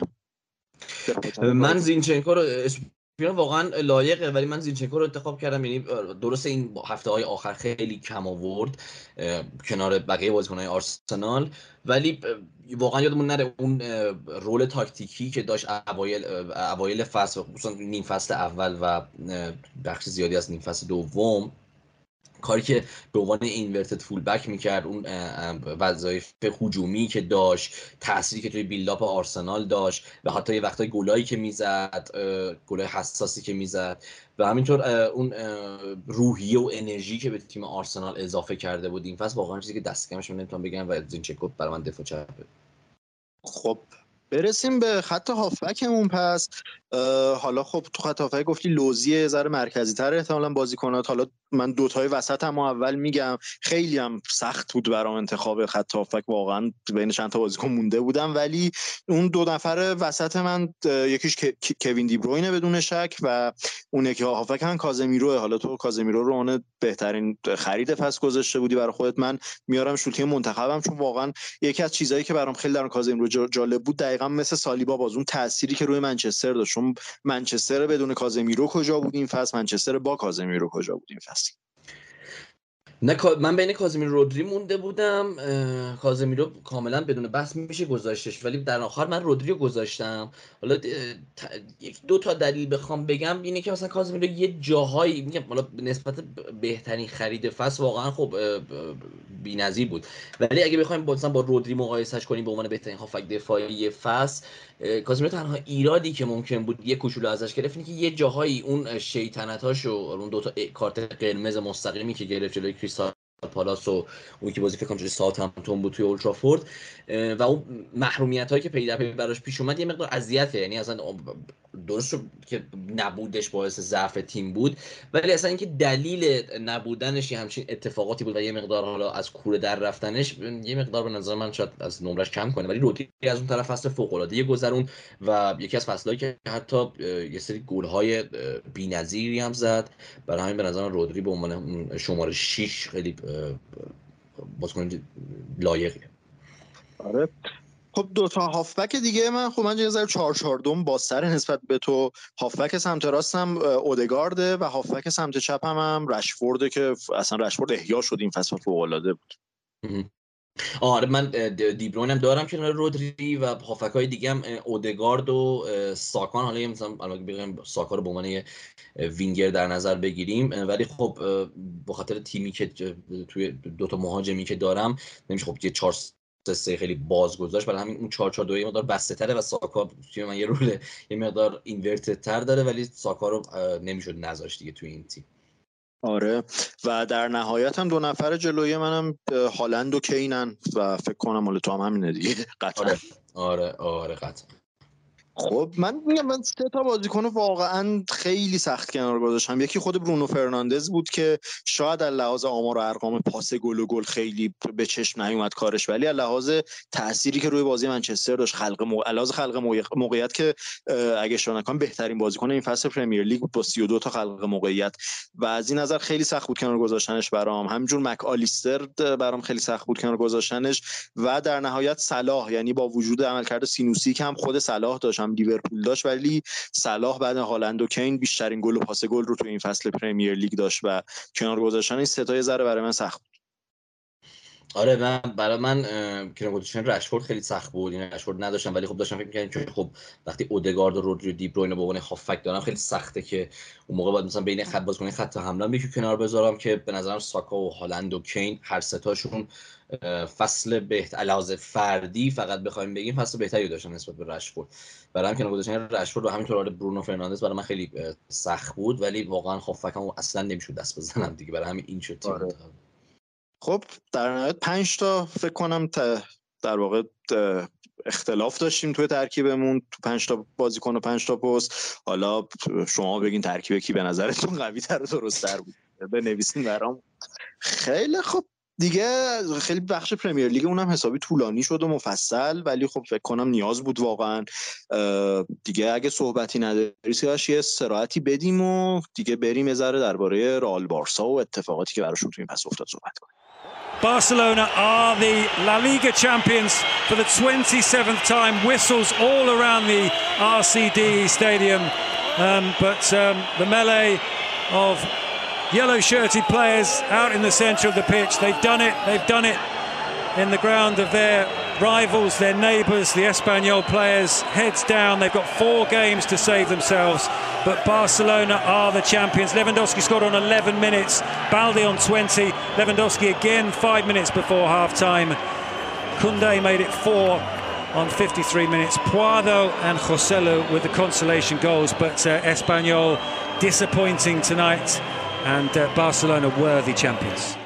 خب به بخش دوم خیلی خوش اومدین. تو این بخش میریم سراغ رئال و بارسا و اتفاقاتی که تو لالیگا و اصلا این فصل براشون افتاده در صحبت کنیم و خب از قهرمان لالیگا شروع کنیم، از بارسلونا و قهرمانی که شاید یه ذره زود تلخ شدی، حداقل اونجوری که باید شاید مزهش نمون تو دهن طرفدارای بارسا به خاطر اتفاقی که درباره لئو مسی افتاد. البته نه فقط واقعا طرفدارای بارسا، به نظرم حتی خود رئالیا و هر فوتبال دوستی واقعا دلتنگ میشن برای دیدن بازی مسی تو اروپا، برای حضور مسی تو اروپا و چیزی که به نظر میومد خیلی نزدیک باشه و خیلی اومدن مسی به بارسا محتمل بود، یهو در عرض یه روز چرخید و کاملا برعکس شد همه چی. حالا اصلا کلا هم درباره مسی برامون بگو و هم اصلا درباره اینکه چجوری تیمت تونست قهرمان بشه امسال.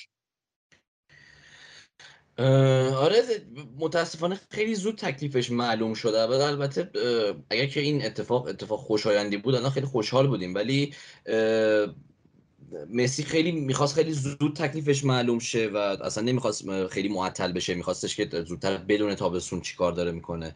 و این قهرمانی خب کلا قهرمانی بود که در سایه یه سری اتفاقات، مثلا اتفاقات یه سری حذف‌ها و یه سری اتفاقات ناراحت کننده دیگه رخ داد، ولی در نوع خودش یک دستاوردی بود که خب از اول فصل ما دنبالش بودیم. حالا الان به بحث مسی هم بعدش میرسم، ولی راجع به لالیگا فقط بخوام بگم واقعا چیزی بود که اولویت اول این فصلمون بود. با این تیمی که تابستون بارسلونا جمع کرده بود و لاپورتا توی ترانسفر مارکت کار کرده بود و حالا اون اهرم‌های مختلفی که فعال کرده بود، ژاوی از اول فصل گفته بود که هدف اول این تیم قهرمانی توی لالیگاست و حالا اون بالا رفتن توی رقابت‌های اروپایی و اینا اونا همه اولویت‌های بعدی ان. و با این توی یه ویدیویی هست که از اولین بازی فصل بارسلونا توی لالیگا جلوی رای والکانو که توی خونه داشتن و بعد اونجا ژاوی قبل از بازی توی اون تیم تاکش داره میگه که با این تیم باید ما لالیگا رو ببریم، یعنی هیچ بهونه‌ای نداریم برای اینکه لالیگا رو نبریم، شما باید لالیگا رو درو کنید. و میگه که همه بازی‌ها براتون یه جنگه و همه بازی‌ها باید تمام دقایق بازی جونتون رو بدین و این اتفاق واقعا افتاد. یعنی وقتی که میبینی آمار دفاعی بارسلونا رو میبینی، اون دستاوردی که لحاظ کلین شیت تیم ژاوی به دست آورد، حالا رکورد امتیازی که در آستانه فتحش بودن میتونستن صد امتیاز برسن اون اواخر فصل چند تا بازی واقعا خب چون قهرمانی زود دیگه تموم شده بود و فاصله افتاده بود بین بارسلونا و رئال، یه چند تا باخت و مساوی بود که امتیازها رو از دست گرفت از بارسا، ولی حتی بارسا ژاوی میتونست به 100 امتیاز برسه اگر که اون بازی‌های آخرام با تمام وجود بازی میکردن. ولی در طول فصل دیدیم که هم اصلا فصل رو خیلی خوب شروع کرد تیم ژاوی، خیلی تیم هجومی و روونی بود. بعد از جام جهانی یه مقدار اون روون بودن هجومیش یه مقدار کم شد، ولی همچنان اون قدرت دفاعیش پابرجا بود. اگر گل نمیخورد بازی‌ها رو یکیش میبرد حداقل. و این عملکردی بود که اصلا شاید لحاظ دفاعی چیزی بود که اصلا انتظار نداشتیم از تیم ژاوی، یعنی اون رقابت سر لالیگا با رئال رو انتظارش رو داشتیم و اصلا باید این اتفاق میافتاد با این تیم، ولی اینقدر عملکرد خوب دفاعی و اینکه ترشتگن اگر این بازی آخر رو بازی نمی‌کرد و یا حتی که بازی می‌کرد ولی کلین شیت می‌کرد تیم، یکی از که بهترین رکورد دفاعی کل تاریخ لالیگا میافتاد دستش و بهترین رکورد کلین شیت کل لالیگا میافتاد دست ترشتگن، چیزی که تا قبل از این دست اوبلاک بود. و برای همین این خودش دستاورد بزرگیه که ژاوی که همه ما به عنوان اون نماد فوتبال هجومی و فوتبال مالکیتی بارسلونا ما میشناسیمش، بیاد و تیمش اینقدر لحاظ دفاعی فوق العاده باشه و بهترین دفاع اروپا رو داشته باشه.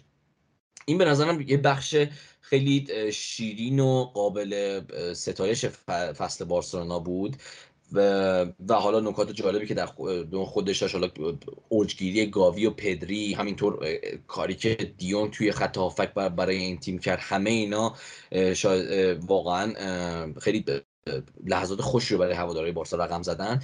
ولی یه ضعف بزرگی که بارسلونای ژاوی این فصل داشت اون بدنسازیش بود و ما دیدیم که تو 3 تا مقطع این مسئله خیلی گریبانگیر این تیم شد و باعث شد اون 3 تا حذف خیلی مهم از 3 تا جام حذفی رو در واقع داشته باشه. اولیش خب توی مرحله گروهی چمپیونز لیگ بود که ما 2 تا یا 3 تا دفاع مهممون رو توی اون مرحله از دست داده بودیم و مصدوم داشتیم، جولز کونده، آراوخو و حتی فکر کنم کریستنسن هم مصدوم بود و مثلا ژاوی مجبور بود آلونسو و پیکر رو مثلا به عنوان زوج دفاع وسط بازی بده و ما دیدیم که توی اون 2 تا بازی مهم رفت و برگشت جلوی اینتر باعث شد که بارسلونا هیچ کدوم از بازی‌ها رو نتونه ببره و در نهایت اون 2 تا بازی بود که باعث حذف بارسلونا از چمپیونز لیگ شد. توی اون مقطع خیلی آسیب زد به تیم ژاوی و همینطور حالا هفته بعدش هم تو لالیگا باختن کلاسیکو رو به رئال. بعد از اون جلوی منچستر یونایتد همین مسئله دوباره تکرار شد که ما دیدیم که پدری مصدوم بود، دمبله مصدوم بود و حتی کریستنسن توی خط دفاعی مصدوم بود. این دوباره ضعف خودش رو نشون داد و تیم توی اولترافورد کم آورد و 2-1 باخت، در حالی که حتی یکیش جلو بود و نیمه اول خیلی خوبی رو پشت سر گذاشته بود و تو نیمه دوم کم آورد و نیمکت ژاوی هم دست ژاوی رو بسته بود برای اینکه بتونه تغییر مثبتی توی روند بازی ایجاد کنه. و اون نقطه سوم بازی برگشت جام حذفی با رئال بود که باعث اون شکست 4-0 توی نیوکمپ شد، در حالی که بازی رفت رو برده بودن. ولی ما دیدیم که اون مصدومات دیگه توی بازی برگشت نتونستن دیگه بارسلونا بدون اون بازیکن‌ها ادامه بده و کریستنسن، دیونگ، پدری و دمبله کاملا آسیب خودش رو زد به تیم و این مسئله‌ایه که توی لحاظ بدنسازی ژاوی باید روش کار کنه و به تیم بدنسازیش کاملا این مسئولیت رو بسپره که توی مهمترین مقاطع فصل این تعداد مصدوم از بازیکن‌های مهم نباید این تیم داشته باشه. حالا هر جوری که میشه این مسئله رو باید حل کرد، چه با تغییر رویه بدنسازی، چه با اضافه شدن یه سری بازیکن‌های با کیفیت برای اینکه بشه حتی چرخشی‌تر بازی داد و دقایق با یه سری بازیکن‌ها رو مثل دمبله رو کم کرد برای اینکه خطر مصدومیتشون رو کم کنیم، از اون ریسکه که واقعا کم کنیم. هر جوری که هست چالشی که پیش روی این تیمه این مسئله است که یک عمق ترکیب با کیفیت رو داشته باشه و همینطور لحاظ بدنی کم نیاره. و چیزی که در تابستون یه جزو چالش‌های بارسلونا است، حالا اولا که مسئله مسی خب خیلی اتفاق خیلی ناراحت کننده و واقعا دوباره دردناکی بود که مسی ما دیگه نه فقط توی بارسلونا که دیگه توی اروپا نمی‌بینیم و مسی دیگه نتونست اون خدافظی که دنبالش بود و واقعا دیگه به دست بیاره. یعنی شاید فوتبال مسی تموم شه و مسی بازنشسته ولی اون خدافظی که واقعا لایقش بود توی نیوکمپ با توی نیوکمپ پر داشته باشه رو بهش نرسید و خدافظیش به همون اون کنفرانس مطبوعاتی خیلی ناراحت کنندش که همه یادمونه 2 سال پیش در واقع محدود بشه. این مسئله خب خیلی بارسلونا فکر می‌کنم روش حساب باز کرده بود که بعد از رفتن جوردی آلبا و سرجیو بوسکتس مسی به این تیم اضافه میشه و هم لحاظ هجومی و هم لحاظ قدرت نیمکت اصلا حتی چون ژاوی مطمئنم که اگر مسی به این تیم اضافه میشد همه بازی‌ها مسی رو بازی نمیداد و یه رول چرخشی در واقع مسی پیدا میکرد و همین لحاظ لیدرشپ و اینکه مسی میومد دوباره کاپیتان اول تیم میشد خیلی کمک میکرد به تیم اگر که این اتفاق میافتاد. ولی حالا که مسی نیومد و بوسکتس و جوردی آلبا از این تیم جدا شدن، پیک هم که خب همون اوایل فصل رفت از بارسلونا، عملا رختکن این تیم از لیدر خالی شد. یعنی ما می‌بینیم که اصلا یه کاپیتانای قدیمی و با سابقه و اون نسل درخشان دیگه نیستن و کاپیتان اول تیم الان روی کاغذ عملا سرجیو روبرتوه و یه ضعف بزرگی که این تیم داره از لحاظ کاپیتانی و رهبریه و باید این مسئله حل بشه. حالا بازیکنایی که به این تیم لینک شدن مثل بازیکنی مثل کیمیچ و گوندوغان کسایی هستن که بهشونش حساب باز کرد برای رهبری و بازیکنایی باشن که حتی اصلا بشه همون فصل اول به عنوان کاپیتان دوم یا سوم روشون حساب کرد، به عنوان یه سری لیدری که توی رختکن همه ازشون حساب میبرن حساب کرد. ولی اول از همه باید این بازیکن‌ها بیان، یعنی به نظر من بارسا حتما باید دنبال کسی مثل گوندوغان باشه یا حتی کیمیچ برای حالا هم مسئله لیدرشپ هم به عنوان اون کاور جای بوسکتس.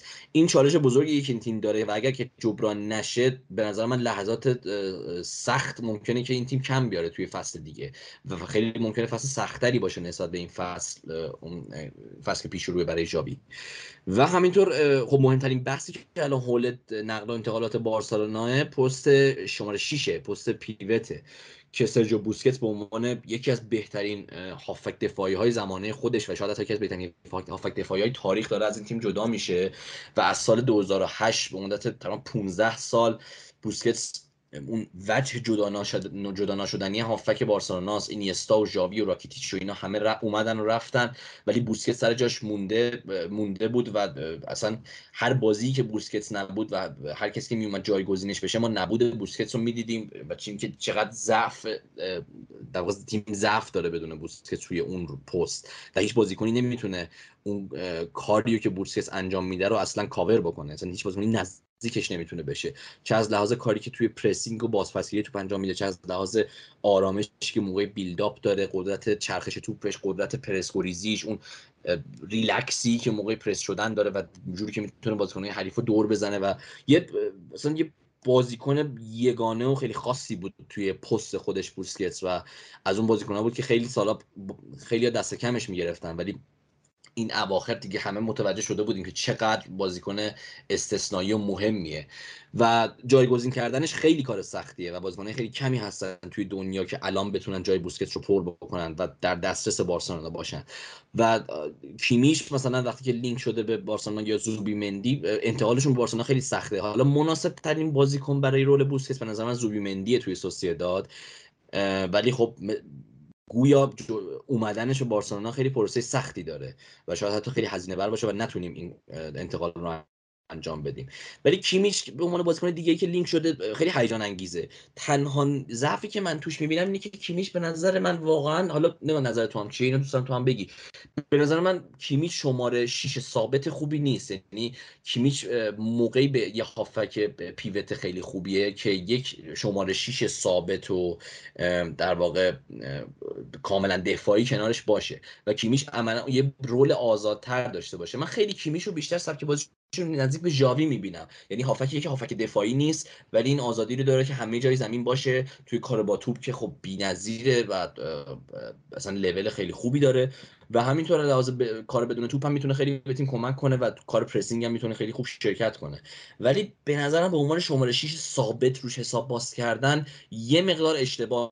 ولی با این وجود حتی که کیمیچ هم بیاد به بارسلونا، من طبیعتا هم هوادارهای دیگه بارسلونا راضی ان و استقبال میکنن، چون کیمیچ هم بازیکن لحاظ ذهنی خیلی قدرتمندیه، هم خب چون کیمیچ دیگه اصلا بحثی توش نیست. ولی تنها ایرادش اینه که کیمیچ شماره 6 ثابتی نیست، یعنی بیشتر من به عنوان یه بازیکن یه مقدار آزادتر از یه رول شماره 6 میبینم. چون نمیدونم نظر تو چیه.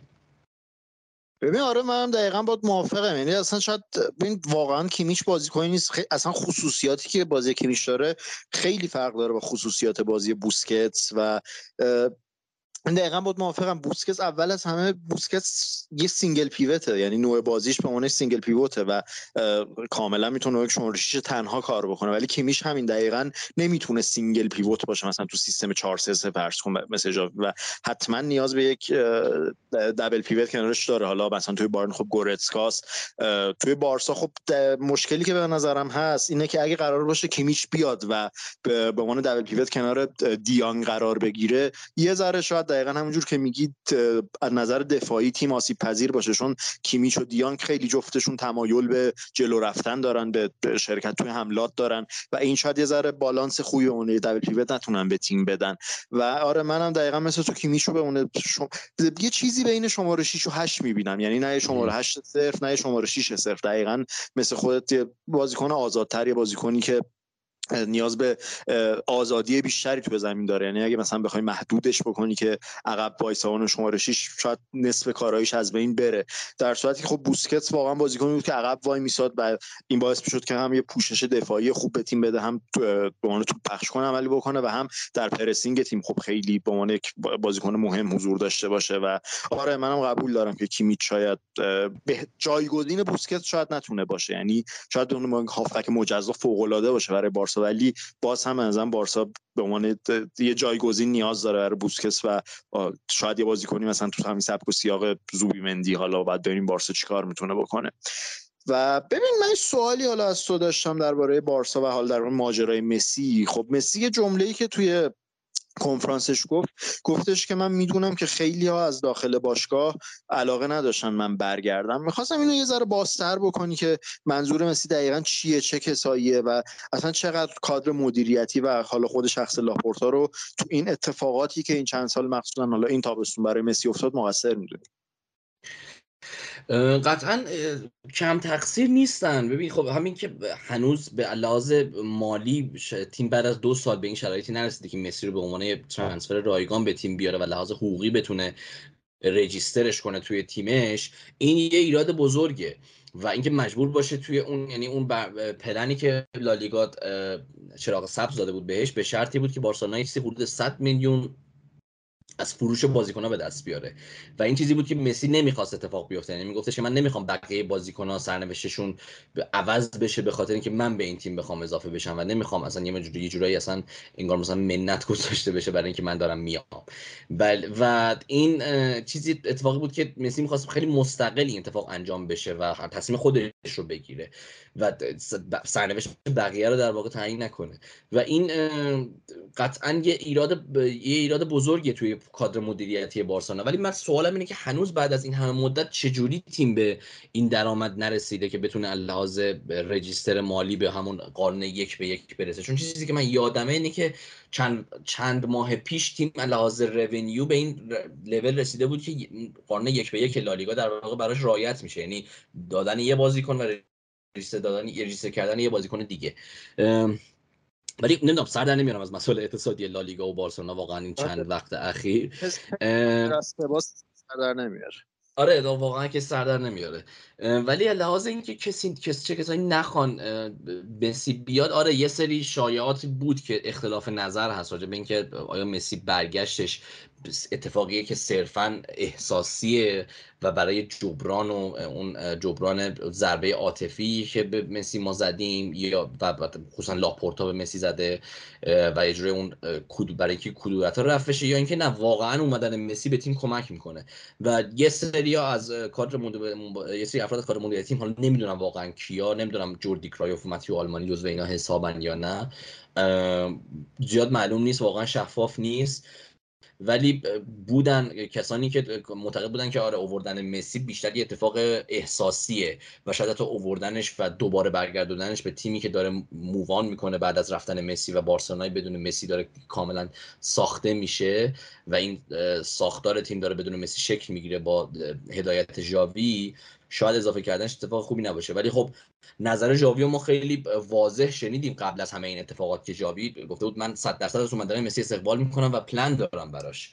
پس یعنی میشد مسی به تیم اضافه بشه و یک باعث یه آپگرید و باعث پیشرفت تیم بشه، ولی به هر ترتیبی اتفاق نیفتاد. و حالا الان میگم مسئله ناراحت کننده دیگه که به این قضیه اضافه میشه که بقیه ترانسفرهای بارسلونا فعلا رو حواس اصلا معلوم نیست گوندوغان بعد از فینال چمپیونز لیگ آیا به توافق برسه با بارسلونا یا نه. قضیه کیمیچ معلوم نیست، زوبیمندی همینطور، آمرابات معلوم نیست آیا بعد از همه اینا اگر که این اتفاقات انجام نشه آمرابات به تیم اضافه بشه یا نه. تو پست دفاع راست میخوان چیکار کنن. یه مقدار شروع ترانسفر ویندو شروع جذاب و خوشحال کننده ای نیست خیلی برای بارسلونا، ولی با ببینیم که چطور پیش میره. آیا یه سری بازیکن‌ها که از تیم جدا بشن مثلا فران تورس یا حتی فاتی که زمزمه‌هایی هست راجع به جداییش، آیا کمک میکنه به درآمد باشگاه و اضافه شدنش به بودجه نقل و انتقالاتیش یا نه. باید ببینیم، ولی فعلا خیلی نگران کننده است واقعا، راست شد بگم این چند هفته آینده ترانسفر مارکت بارسا. آره فکر کنم این تابستونیه که واقعا مشخص میکنه که بارسا یا قراره با یک باشگاه و تیم یه قدم رو به جلو برداره یا نه دوباره چند قدم دوباره رو به عقب برگرده و خیلی تابستون به نظرم تعیین کننده واسه آینده بارسا حداقل در سالهای آینده. ولی حالا اگه دیگه صحبتی نداری به رئال برسیم. رئالی که خب برعکس بارسا فعلا خیلی اوضاع حداقل تو نقل و انتقالات داره براش خوب پیش میره، ولی قبل اینکه به نقل و انتقالات برسم و جدایی عجیب غریب بنزما، جدایی یهویی بنزما در واقع، حالا عجیب غریب نه، یهویی و شوکه کننده بنزما، یه ذره در خود فصل رئال بخوام صحبت کنم که خیلی طولانی هم نمیشه، چون واقعا همون حرفاییه که من آخرین بار درباره رئال زدم. یعنی ببین رئال خب فصلی بود که من واقعا انتظارش رو داشتم که این اتفاقات بیفته. یعنی من خب اواسط فصل بود میگفتم که شاید عجیب نباشه رئال بدون جام تموم بکنه فصل رو، و حالا غیر از اون کوپا خب تو لالیگا که خیلی زودتر اصلا تکلیف مشخص شد و تو چمپیونز لیگ هم متاسفانه به فضاحت بدی رئال کنار رفت با اون شکست سنگین عجیب غریب جلوی سیتی، و تو کوپا خب حالا نیمه نهایی رو به لطف بنزما تونست ببره جلو بارسا، اونجا کوپا رو بالاخره یه حداقل یه جامی رو برد که این همه سال نبرده بود دیگه، از آخرین بار از 2014 با آنچلوتی دیگه برای اولین بار بود رئال کوپا رو میبرد. ولی من پیش بینی این همچین فصلی که واقعا فصل خوب حالا نمیشه حداقل برای استانداردهای رئال بهش گفت، ولی یه فصل متوسط، خیلی حالا فصل بدی هم نبود، یه فصل معمولی بود برای رئال به نظرم. و این بود میگم چون واقعا همون حرفی که من قبلا درباره رئال زدم، اون اتفاقات شاید تاریخی و استثنایی فصل قبل باعث شد که هم مدیریت به نظرم و هم هوادارها یک در واقع نتیجه گیری کاذبی از فصل قبل بکنن، یک انتظار کاذبی داشته باشن، فکر کنن که تیم کامله، تیم خیلی تیم میتونه رقابت کنه مثل پارسال، ولی دیدیم که اینجوری نیستش. یعنی خب لالیگا که به نظرم اصلی، چون ببین من به نظرم رئال همچنان با وجود اینکه لالیگا رو به بارسا باخت، من عقیده دارم که رئال چه لحاظ پروژه فوتبالی که داره، چه لحاظ اصلا کیفیت فنی و فوتبالی که تو همین فصل نشون داد، من به نظرم بر بارسا بالاتر بود رئال. یعنی هم پروژه فوتبالیش جلوتر از بارساست، هم کیفیت فنی شاید به نظر من بالاتر بود نسبت به بارسا این فصل. ولی چیزی که باعث شد رئال لالیگا رو ببازه دقیقاً اتفاقاتی بود که ترکیبش وجود داشت، یک ترکیب مسنی که خیلی جایگزین‌های مناسبی نداشتن. یعنی من برای فقط یه چیزی برای اینکه بخوایم ببینیم عمق ترکیب رئال چجوری بود، به همون نیمه دوم با سیتی ببینیم که سیتی چه تعویض‌هایی داشت. آلوارز اومد تو مثلا اون تعویض دوم سومش، ولی رئال نهایت بازیکنی که آنچلوتی میتونست با عنوان یک بازیکن گیم چنجر بیاره آسنسیو بود، و بازیکنایی مثل هازارد، ماریانو، اینا بازیکنایی بودن که صرفا فقط حقوق میگرفتن و تمرین میکردن، کار دیگه واسه رئال نکردن این فصل. و این خب مشکلاتی بود که تو ترکیب رئال بود. این به نظر من باعث شدش که رئال خب نتونه تو لالیگایی که لالیگا واقعا یک لیگ، اصولا لیگ خب نیاز به یک تداوم داره و تداوم با یک ترکیب بزرگتری به وجود میاد، با یک در واقع ترکیبی که تو بتونی هر از گاهی جایگزین بکنی، بتونی با یک سری از معصومیت‌ها، اتفاقاتی که تو طول فصل میفته دیل بکنی. و خب برای رئال این اتفاق نیفتاد. از اون ور بعد جام جهانی خب یک سری بازیکن‌ها برای مثال مودریچ، خود بنزما خیلی نتونستن اون فرم خوبی داشته باشن، طول کشید تا به اون فرم خوب برسن، و تمام اینها خب باعث شد که لالیگا انقدر راحت و انقدر زود اصلا تموم بشه برای رئال.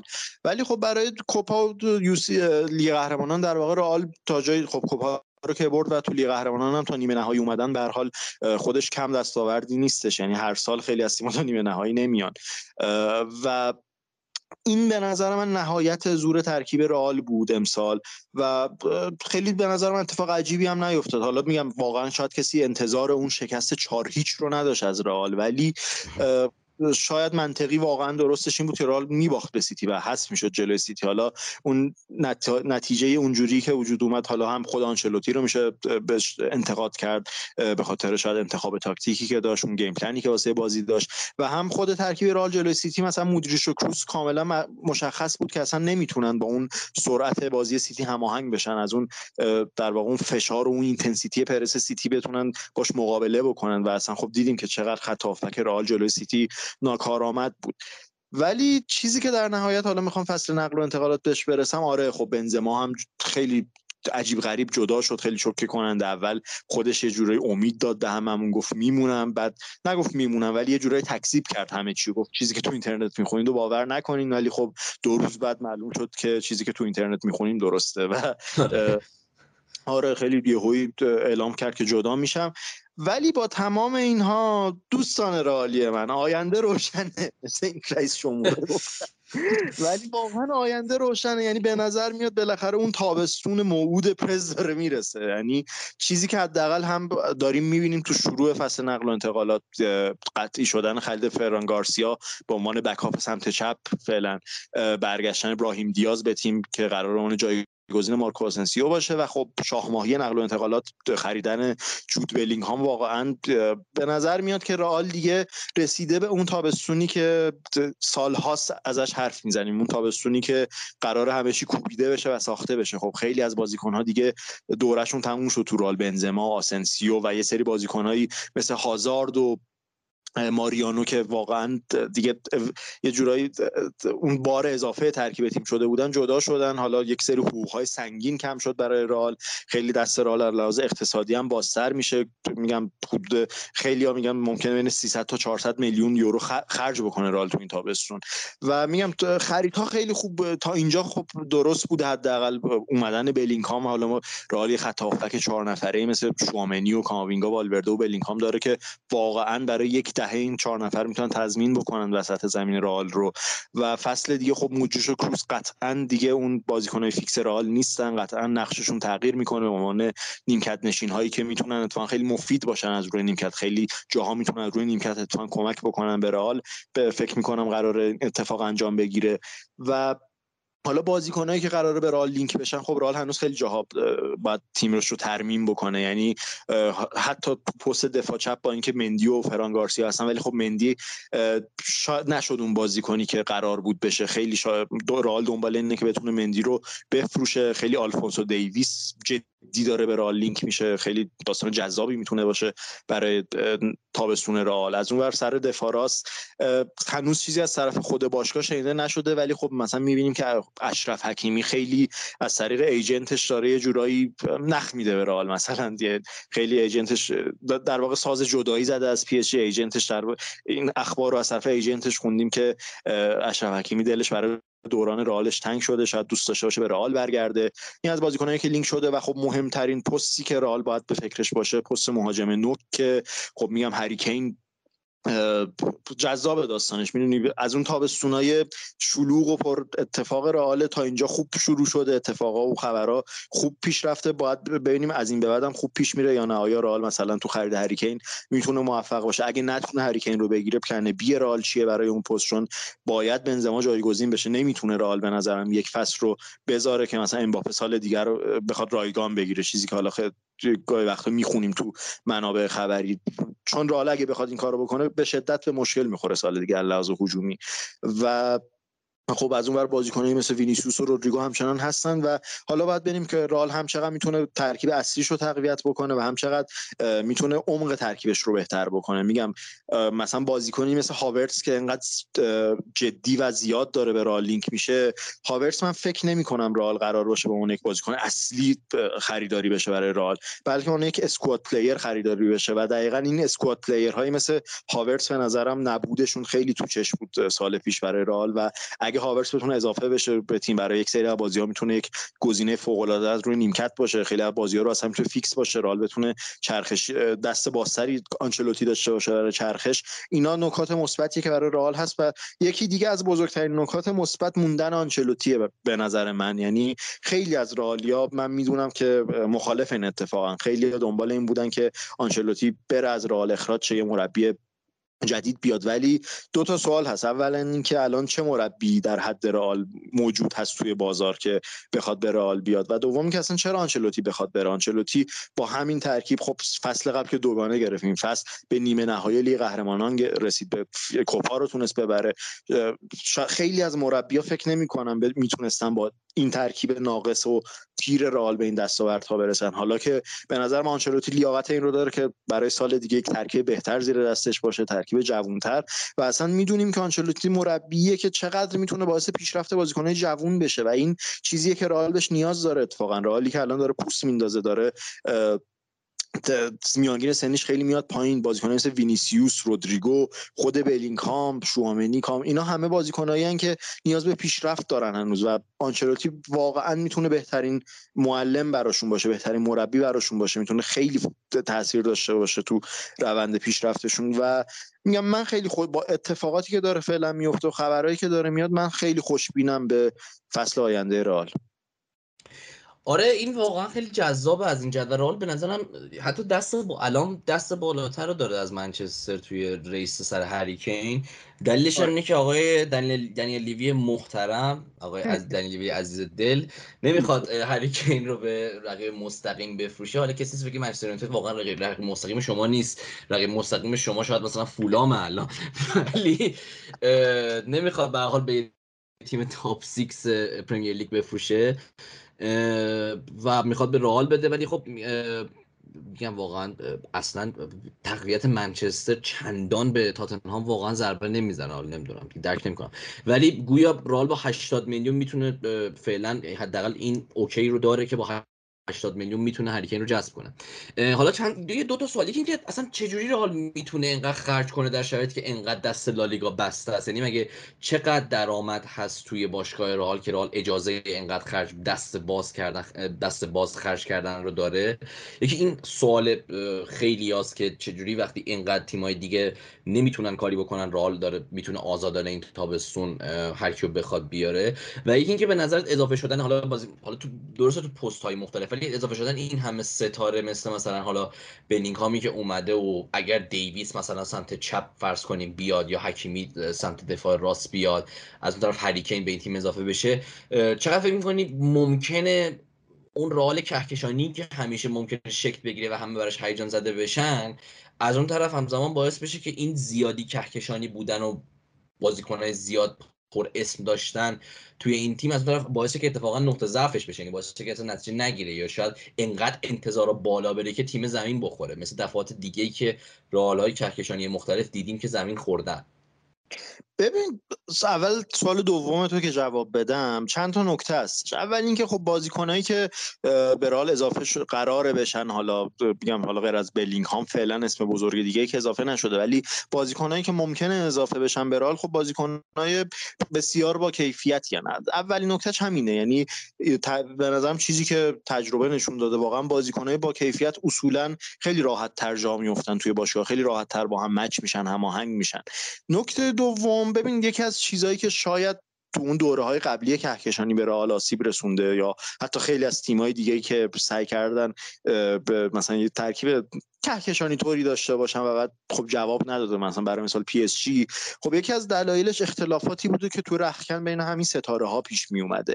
چیزی که به نظرم توی رئال الان به وجود اومده، هم توی رختکن حال حاضر و هم اصلا فرهنگی که بر باشگاه حاکم شده این مدت، بازیکنی که تو رئال میاد با یک سلسله مراتب مشخصی تو رختکن روبرو میشه. یعنی بازیکن جدیدی که میاد میدونه که رهبرای رختکن کیا هستن، میدونه مودریچ و کروس رهبرای رختکن اصلی رختکنن، میدونه بازیکنی مثل ناشو برای مثال جزو رهبرای اصلی رختکنه. به نظرم این مراتبی که توی رختکن به وجود اومده و حالا فرهنگی که دور باشگاه رئال مخصوصا تو این سالها خیلی قوی‌تر ساخته شده، مبنی بر بالاتر بودن خود باشگاه و خود تیم نسبت به بازیکن، حالا هر بازیکنی باشه، بنزما باشه، رونالدو باشه، مودریچ باشه، کروس باشه، این باعث میشه که یه ذره شاید فوق ستاره ها و این سوپر استارها یه کنترل بشن و اصلا راحت تر توی رختکن بتونن در واقع جا بیفتن. و در نهایت هم خود کارلو آنچلوتی به نظر من یکم مهمترین فاکتوراست که واقعا شاید یکم بهترین مربی باشه که بتونه یک رختکن پر از سوپر استار رو کنترل بکنه و اونها رو در کنار هم متحد نگه داره و خب پیش فصل مهمی هم داره که اصلا اینا لحاظ فنی و تاکتیکی بتونن با رئال و ایده های آنچلوتی هماهنگ بشن. ولی درباره سوال اول، خب آره ببین رئال واقعا شاید غیر در کنار پی اس جی تنها تیمیه که میتونه لحاظ مالی با تیمای پریمیر لیگ رقابت بکنه و در همون اندازه خرج بکنه و خب چند تا چیز مشخص داره. ببین اول اینکه رئال خب میگم این فصل خب اول اینکه هم خیلی از لحاظ دستمزدی بار زیادی ازش کم شد دیگه. خود هازارد تمام این سالا دستمزد فوق العاده زیادی میگرفت ولی خب اصلا بازی نمیکرد. ماریانو به همچنین، حالا خود دستمزد بنزما به هر حال دستمزد بالایی بود. خیلی از لحاظ دستمزد پول زیادی برای رئال آزاد شده. در نکته دوم این که خب ببین از لحاظ اقتصادی رئال، حالا میگم واقعا شاید یه متخصص اقتصادی خیلی بهتر بتونه جواب بده، ولی حالا من اون هوادار رئال که دورادور به هر حال اخبار اقتصادی هم آدم یه چیزایی سعی میکنه دنبال بکنه، رئال یک در واقع اون ساختار اقتصادی که تو این سالها با پرس ساخته شده خیلی ساختار محکمیه. یعنی درآمده هیچ وقت برای مثال بارسا خب لحاظ درآمد به مشکل خورده بود دیگه، یعنی واقعا اون ساختار درآمدیش ساختار درستی نبود. ولی رئال ساختاری که خب پرز به عنوان یک بیزنسمن موفق تونسته برای رئال بسازه ساختار بسیار مستحکمیه. یعنی ساختاریه که حتی در دوران کووید هم اونقدر بهش آسیب وارد نشد. همیشه رئال اون درآمد ثابتش رو در طول فصل داره که درآمد کمی هم خب نیستش. و در نهایت هم خب ببین رئال خیلی تو این سال‌ها لحاظ خرج نقل و انتقالات محدود عمل کرده بود، یعنی اونقدر بریز به پاش زیادی نبود، خیلی منطقی و خیلی محدود بود و این به نظرم بالاخره دستشو باز میذاره که تو همجور که گذاشته که تو یک تابستون مثل این تابستون بتونه اون خرج زیادتری داشته باشه، اون ریخت و پاش همیشگیش رو داشته باشه و میگم هر چقدر که به پرز انتقاد باشه این قدرت اقتصادی رئال واقعا مدیون خود شخص پرزه. آره خیلی هم خوب. حالا واقعا آره توی حداقل این تابستون اوضاع به نظر جذابتر به نظر میاد برای رئال نسبت به بارسا. حالا ببینیم که فصل دیگه در نهایت آخر چه بازیکنایی اضافه میشن به دو تا تیم و اینکه آیا ما سال دیگه این ریس رو داریم برای لالیگا یا نه یکی از تیم‌ها دوباره میکنه و اواخر فصل دوباره ما فاصله زیادی بین دو تا تیم تو لیگ می‌بینیم و اینکه توی چمپیونز لیگ چه اتفاقاتی میفته، چون رئال که قطعا با این تیمی که داره میبنده دلشون میخواد یکی مدعیای چمپیونز لیگ باشن دیگه. آره قطعا همین جوره و اصلا لالیگا که به نظرم جزء اهداف اصلی فصل دیگه است و چمپیونز لیگ هم که خب مثل هر سال کدوم سال جزء اهداف رئال نیست چمپیونز لیگ. آره خیلی خب. حالا ما یه چیز دلمون می‌خواست حتما یه پیشبازی فینال داشته باشیم یا حتی بیشتر حالا یه مروری هم روی نیمه نهایی چمپیونز لیگ داشته باشیم خیلی دقیق تر، ولی چون حالا فرصت به اون اجازه رو نمیده یه حالا شاید پیشبازی که نه ولی بعد از اپیزود فینال توی همون اپیزود بعد از برگزاری فینال سعی می‌کنیم هم یه کوچولوی اشاره‌ای به همون بازی نیمه نهایی داشته باشیم همونطور که تو داشتی مثل همون بازی سیتی رئال و حالا اینتر میلان، هم راجع به مسیر روم توی این فصل با مورینیو صحبت کنیم و اتفاقات لیگ اروپا و فینال و قهرمانی سویا و که چی شد سویا قهرمان شد این وسط و همه اینا و شاید حتی یک کوچولو اشاره به کنفرانس لیگ و دستاورد فوق‌العاده وست هم با دیوید مویس. همه اینا رو سعی می‌کنیم یک کوچولو یعنی یه اپیزود جنبندی اروپایی داشته باشیم بعد از فینال چمپیونز لیگ. آره دیگه قبل اینکه فقط این اپیزود رو تموم کنیم من یه چیزی میخواستم بگم، یه چیزی که واقعا خیلی مدت بهش فکر کردم، اینه که من به نظرم برای نسل ما و امثال ما که خب حالا تقریبا از همون حدودای 2000 بین حد فاصله 2008 تا 2010 دیگه خیلی آشنا شدیم با فوتبال و دیگه شروع کردیم با فوتبال بزرگ شدن، با اون نسل، با اون بازیکن‌ها، با یک سری چیزهای ثابت فوتبال بزرگ شدیم.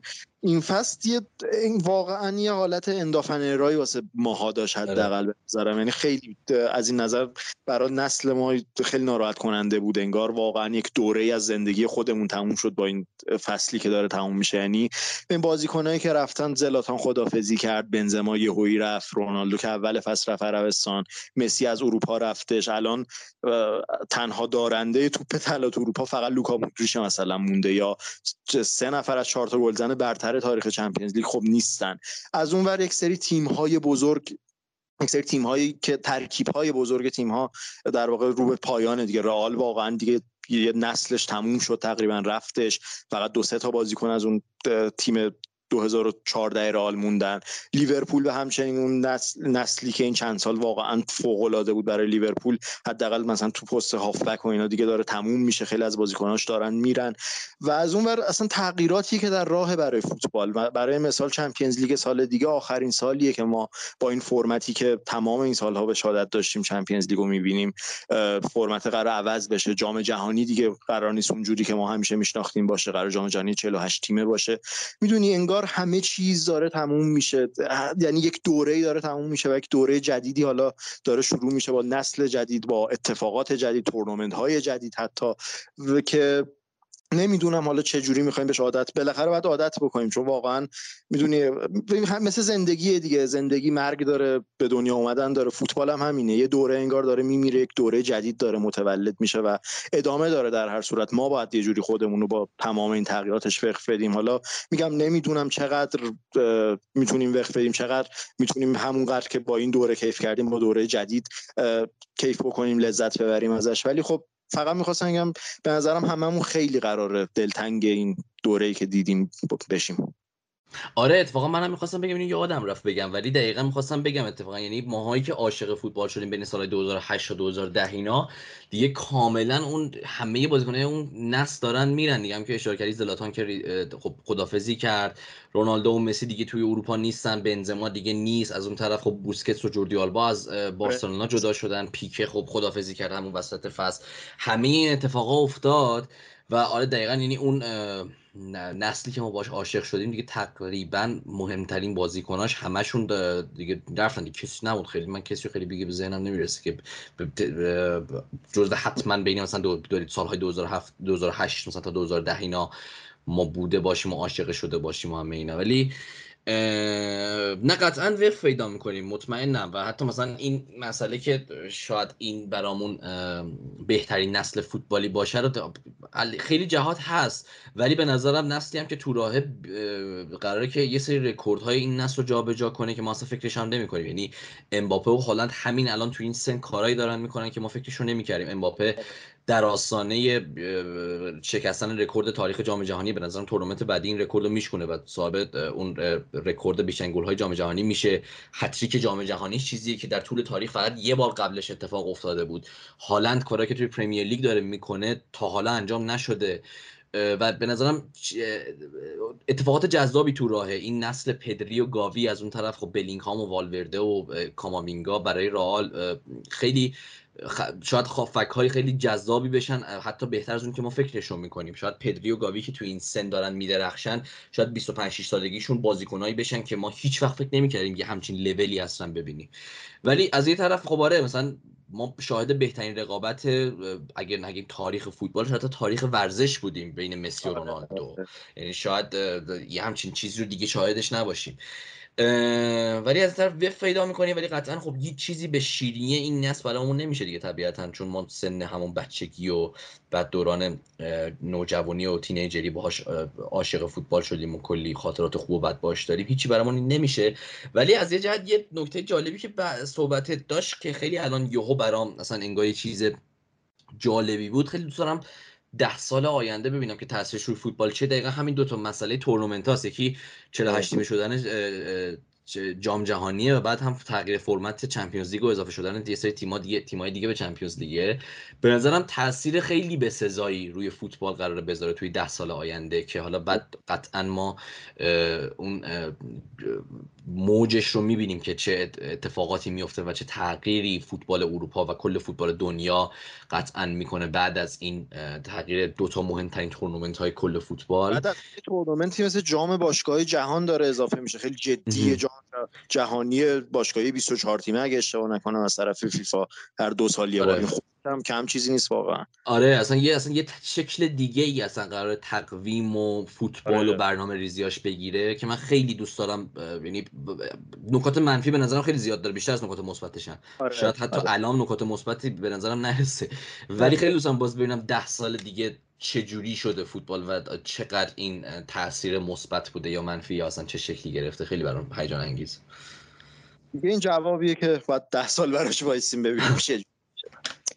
خیلی خوب دیگه، اگه دیگه صحبتی واقعا نیستش دیگه کم کم خداحافظی کنیم. خیلی اپیزود طولانی شد ولی خب واقعا فکر کنم نیاز بود بعد از این مدتی که نبودیم و این اتفاقاتی که افتاد.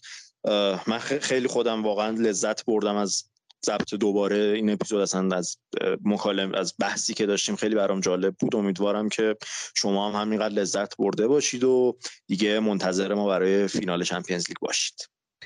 آره دیگه ببینیم فردا شب چه اتفاقاتی میفته و دیگه ببینیم آیا یک اتفاق تاریخی و یه سگانه دیگه توی فوتبال رخ میده یا اینتر اون گربه سیاه سگانه میشه و ببینیم که حالا دوباره گواردیولا توی یه فینال چمپیونز لیگ شکست میخوره یا این دفعه دیگه وقتشه، دیگه نوبت گواردیولاست. خیلی خب، مثل همیشه که ما رو میتونید با آیدی کورنر آندرلاین پادکست در تمام پلتفرم‌های صوتی و شبکه‌های اجتماعی دنبال کنید.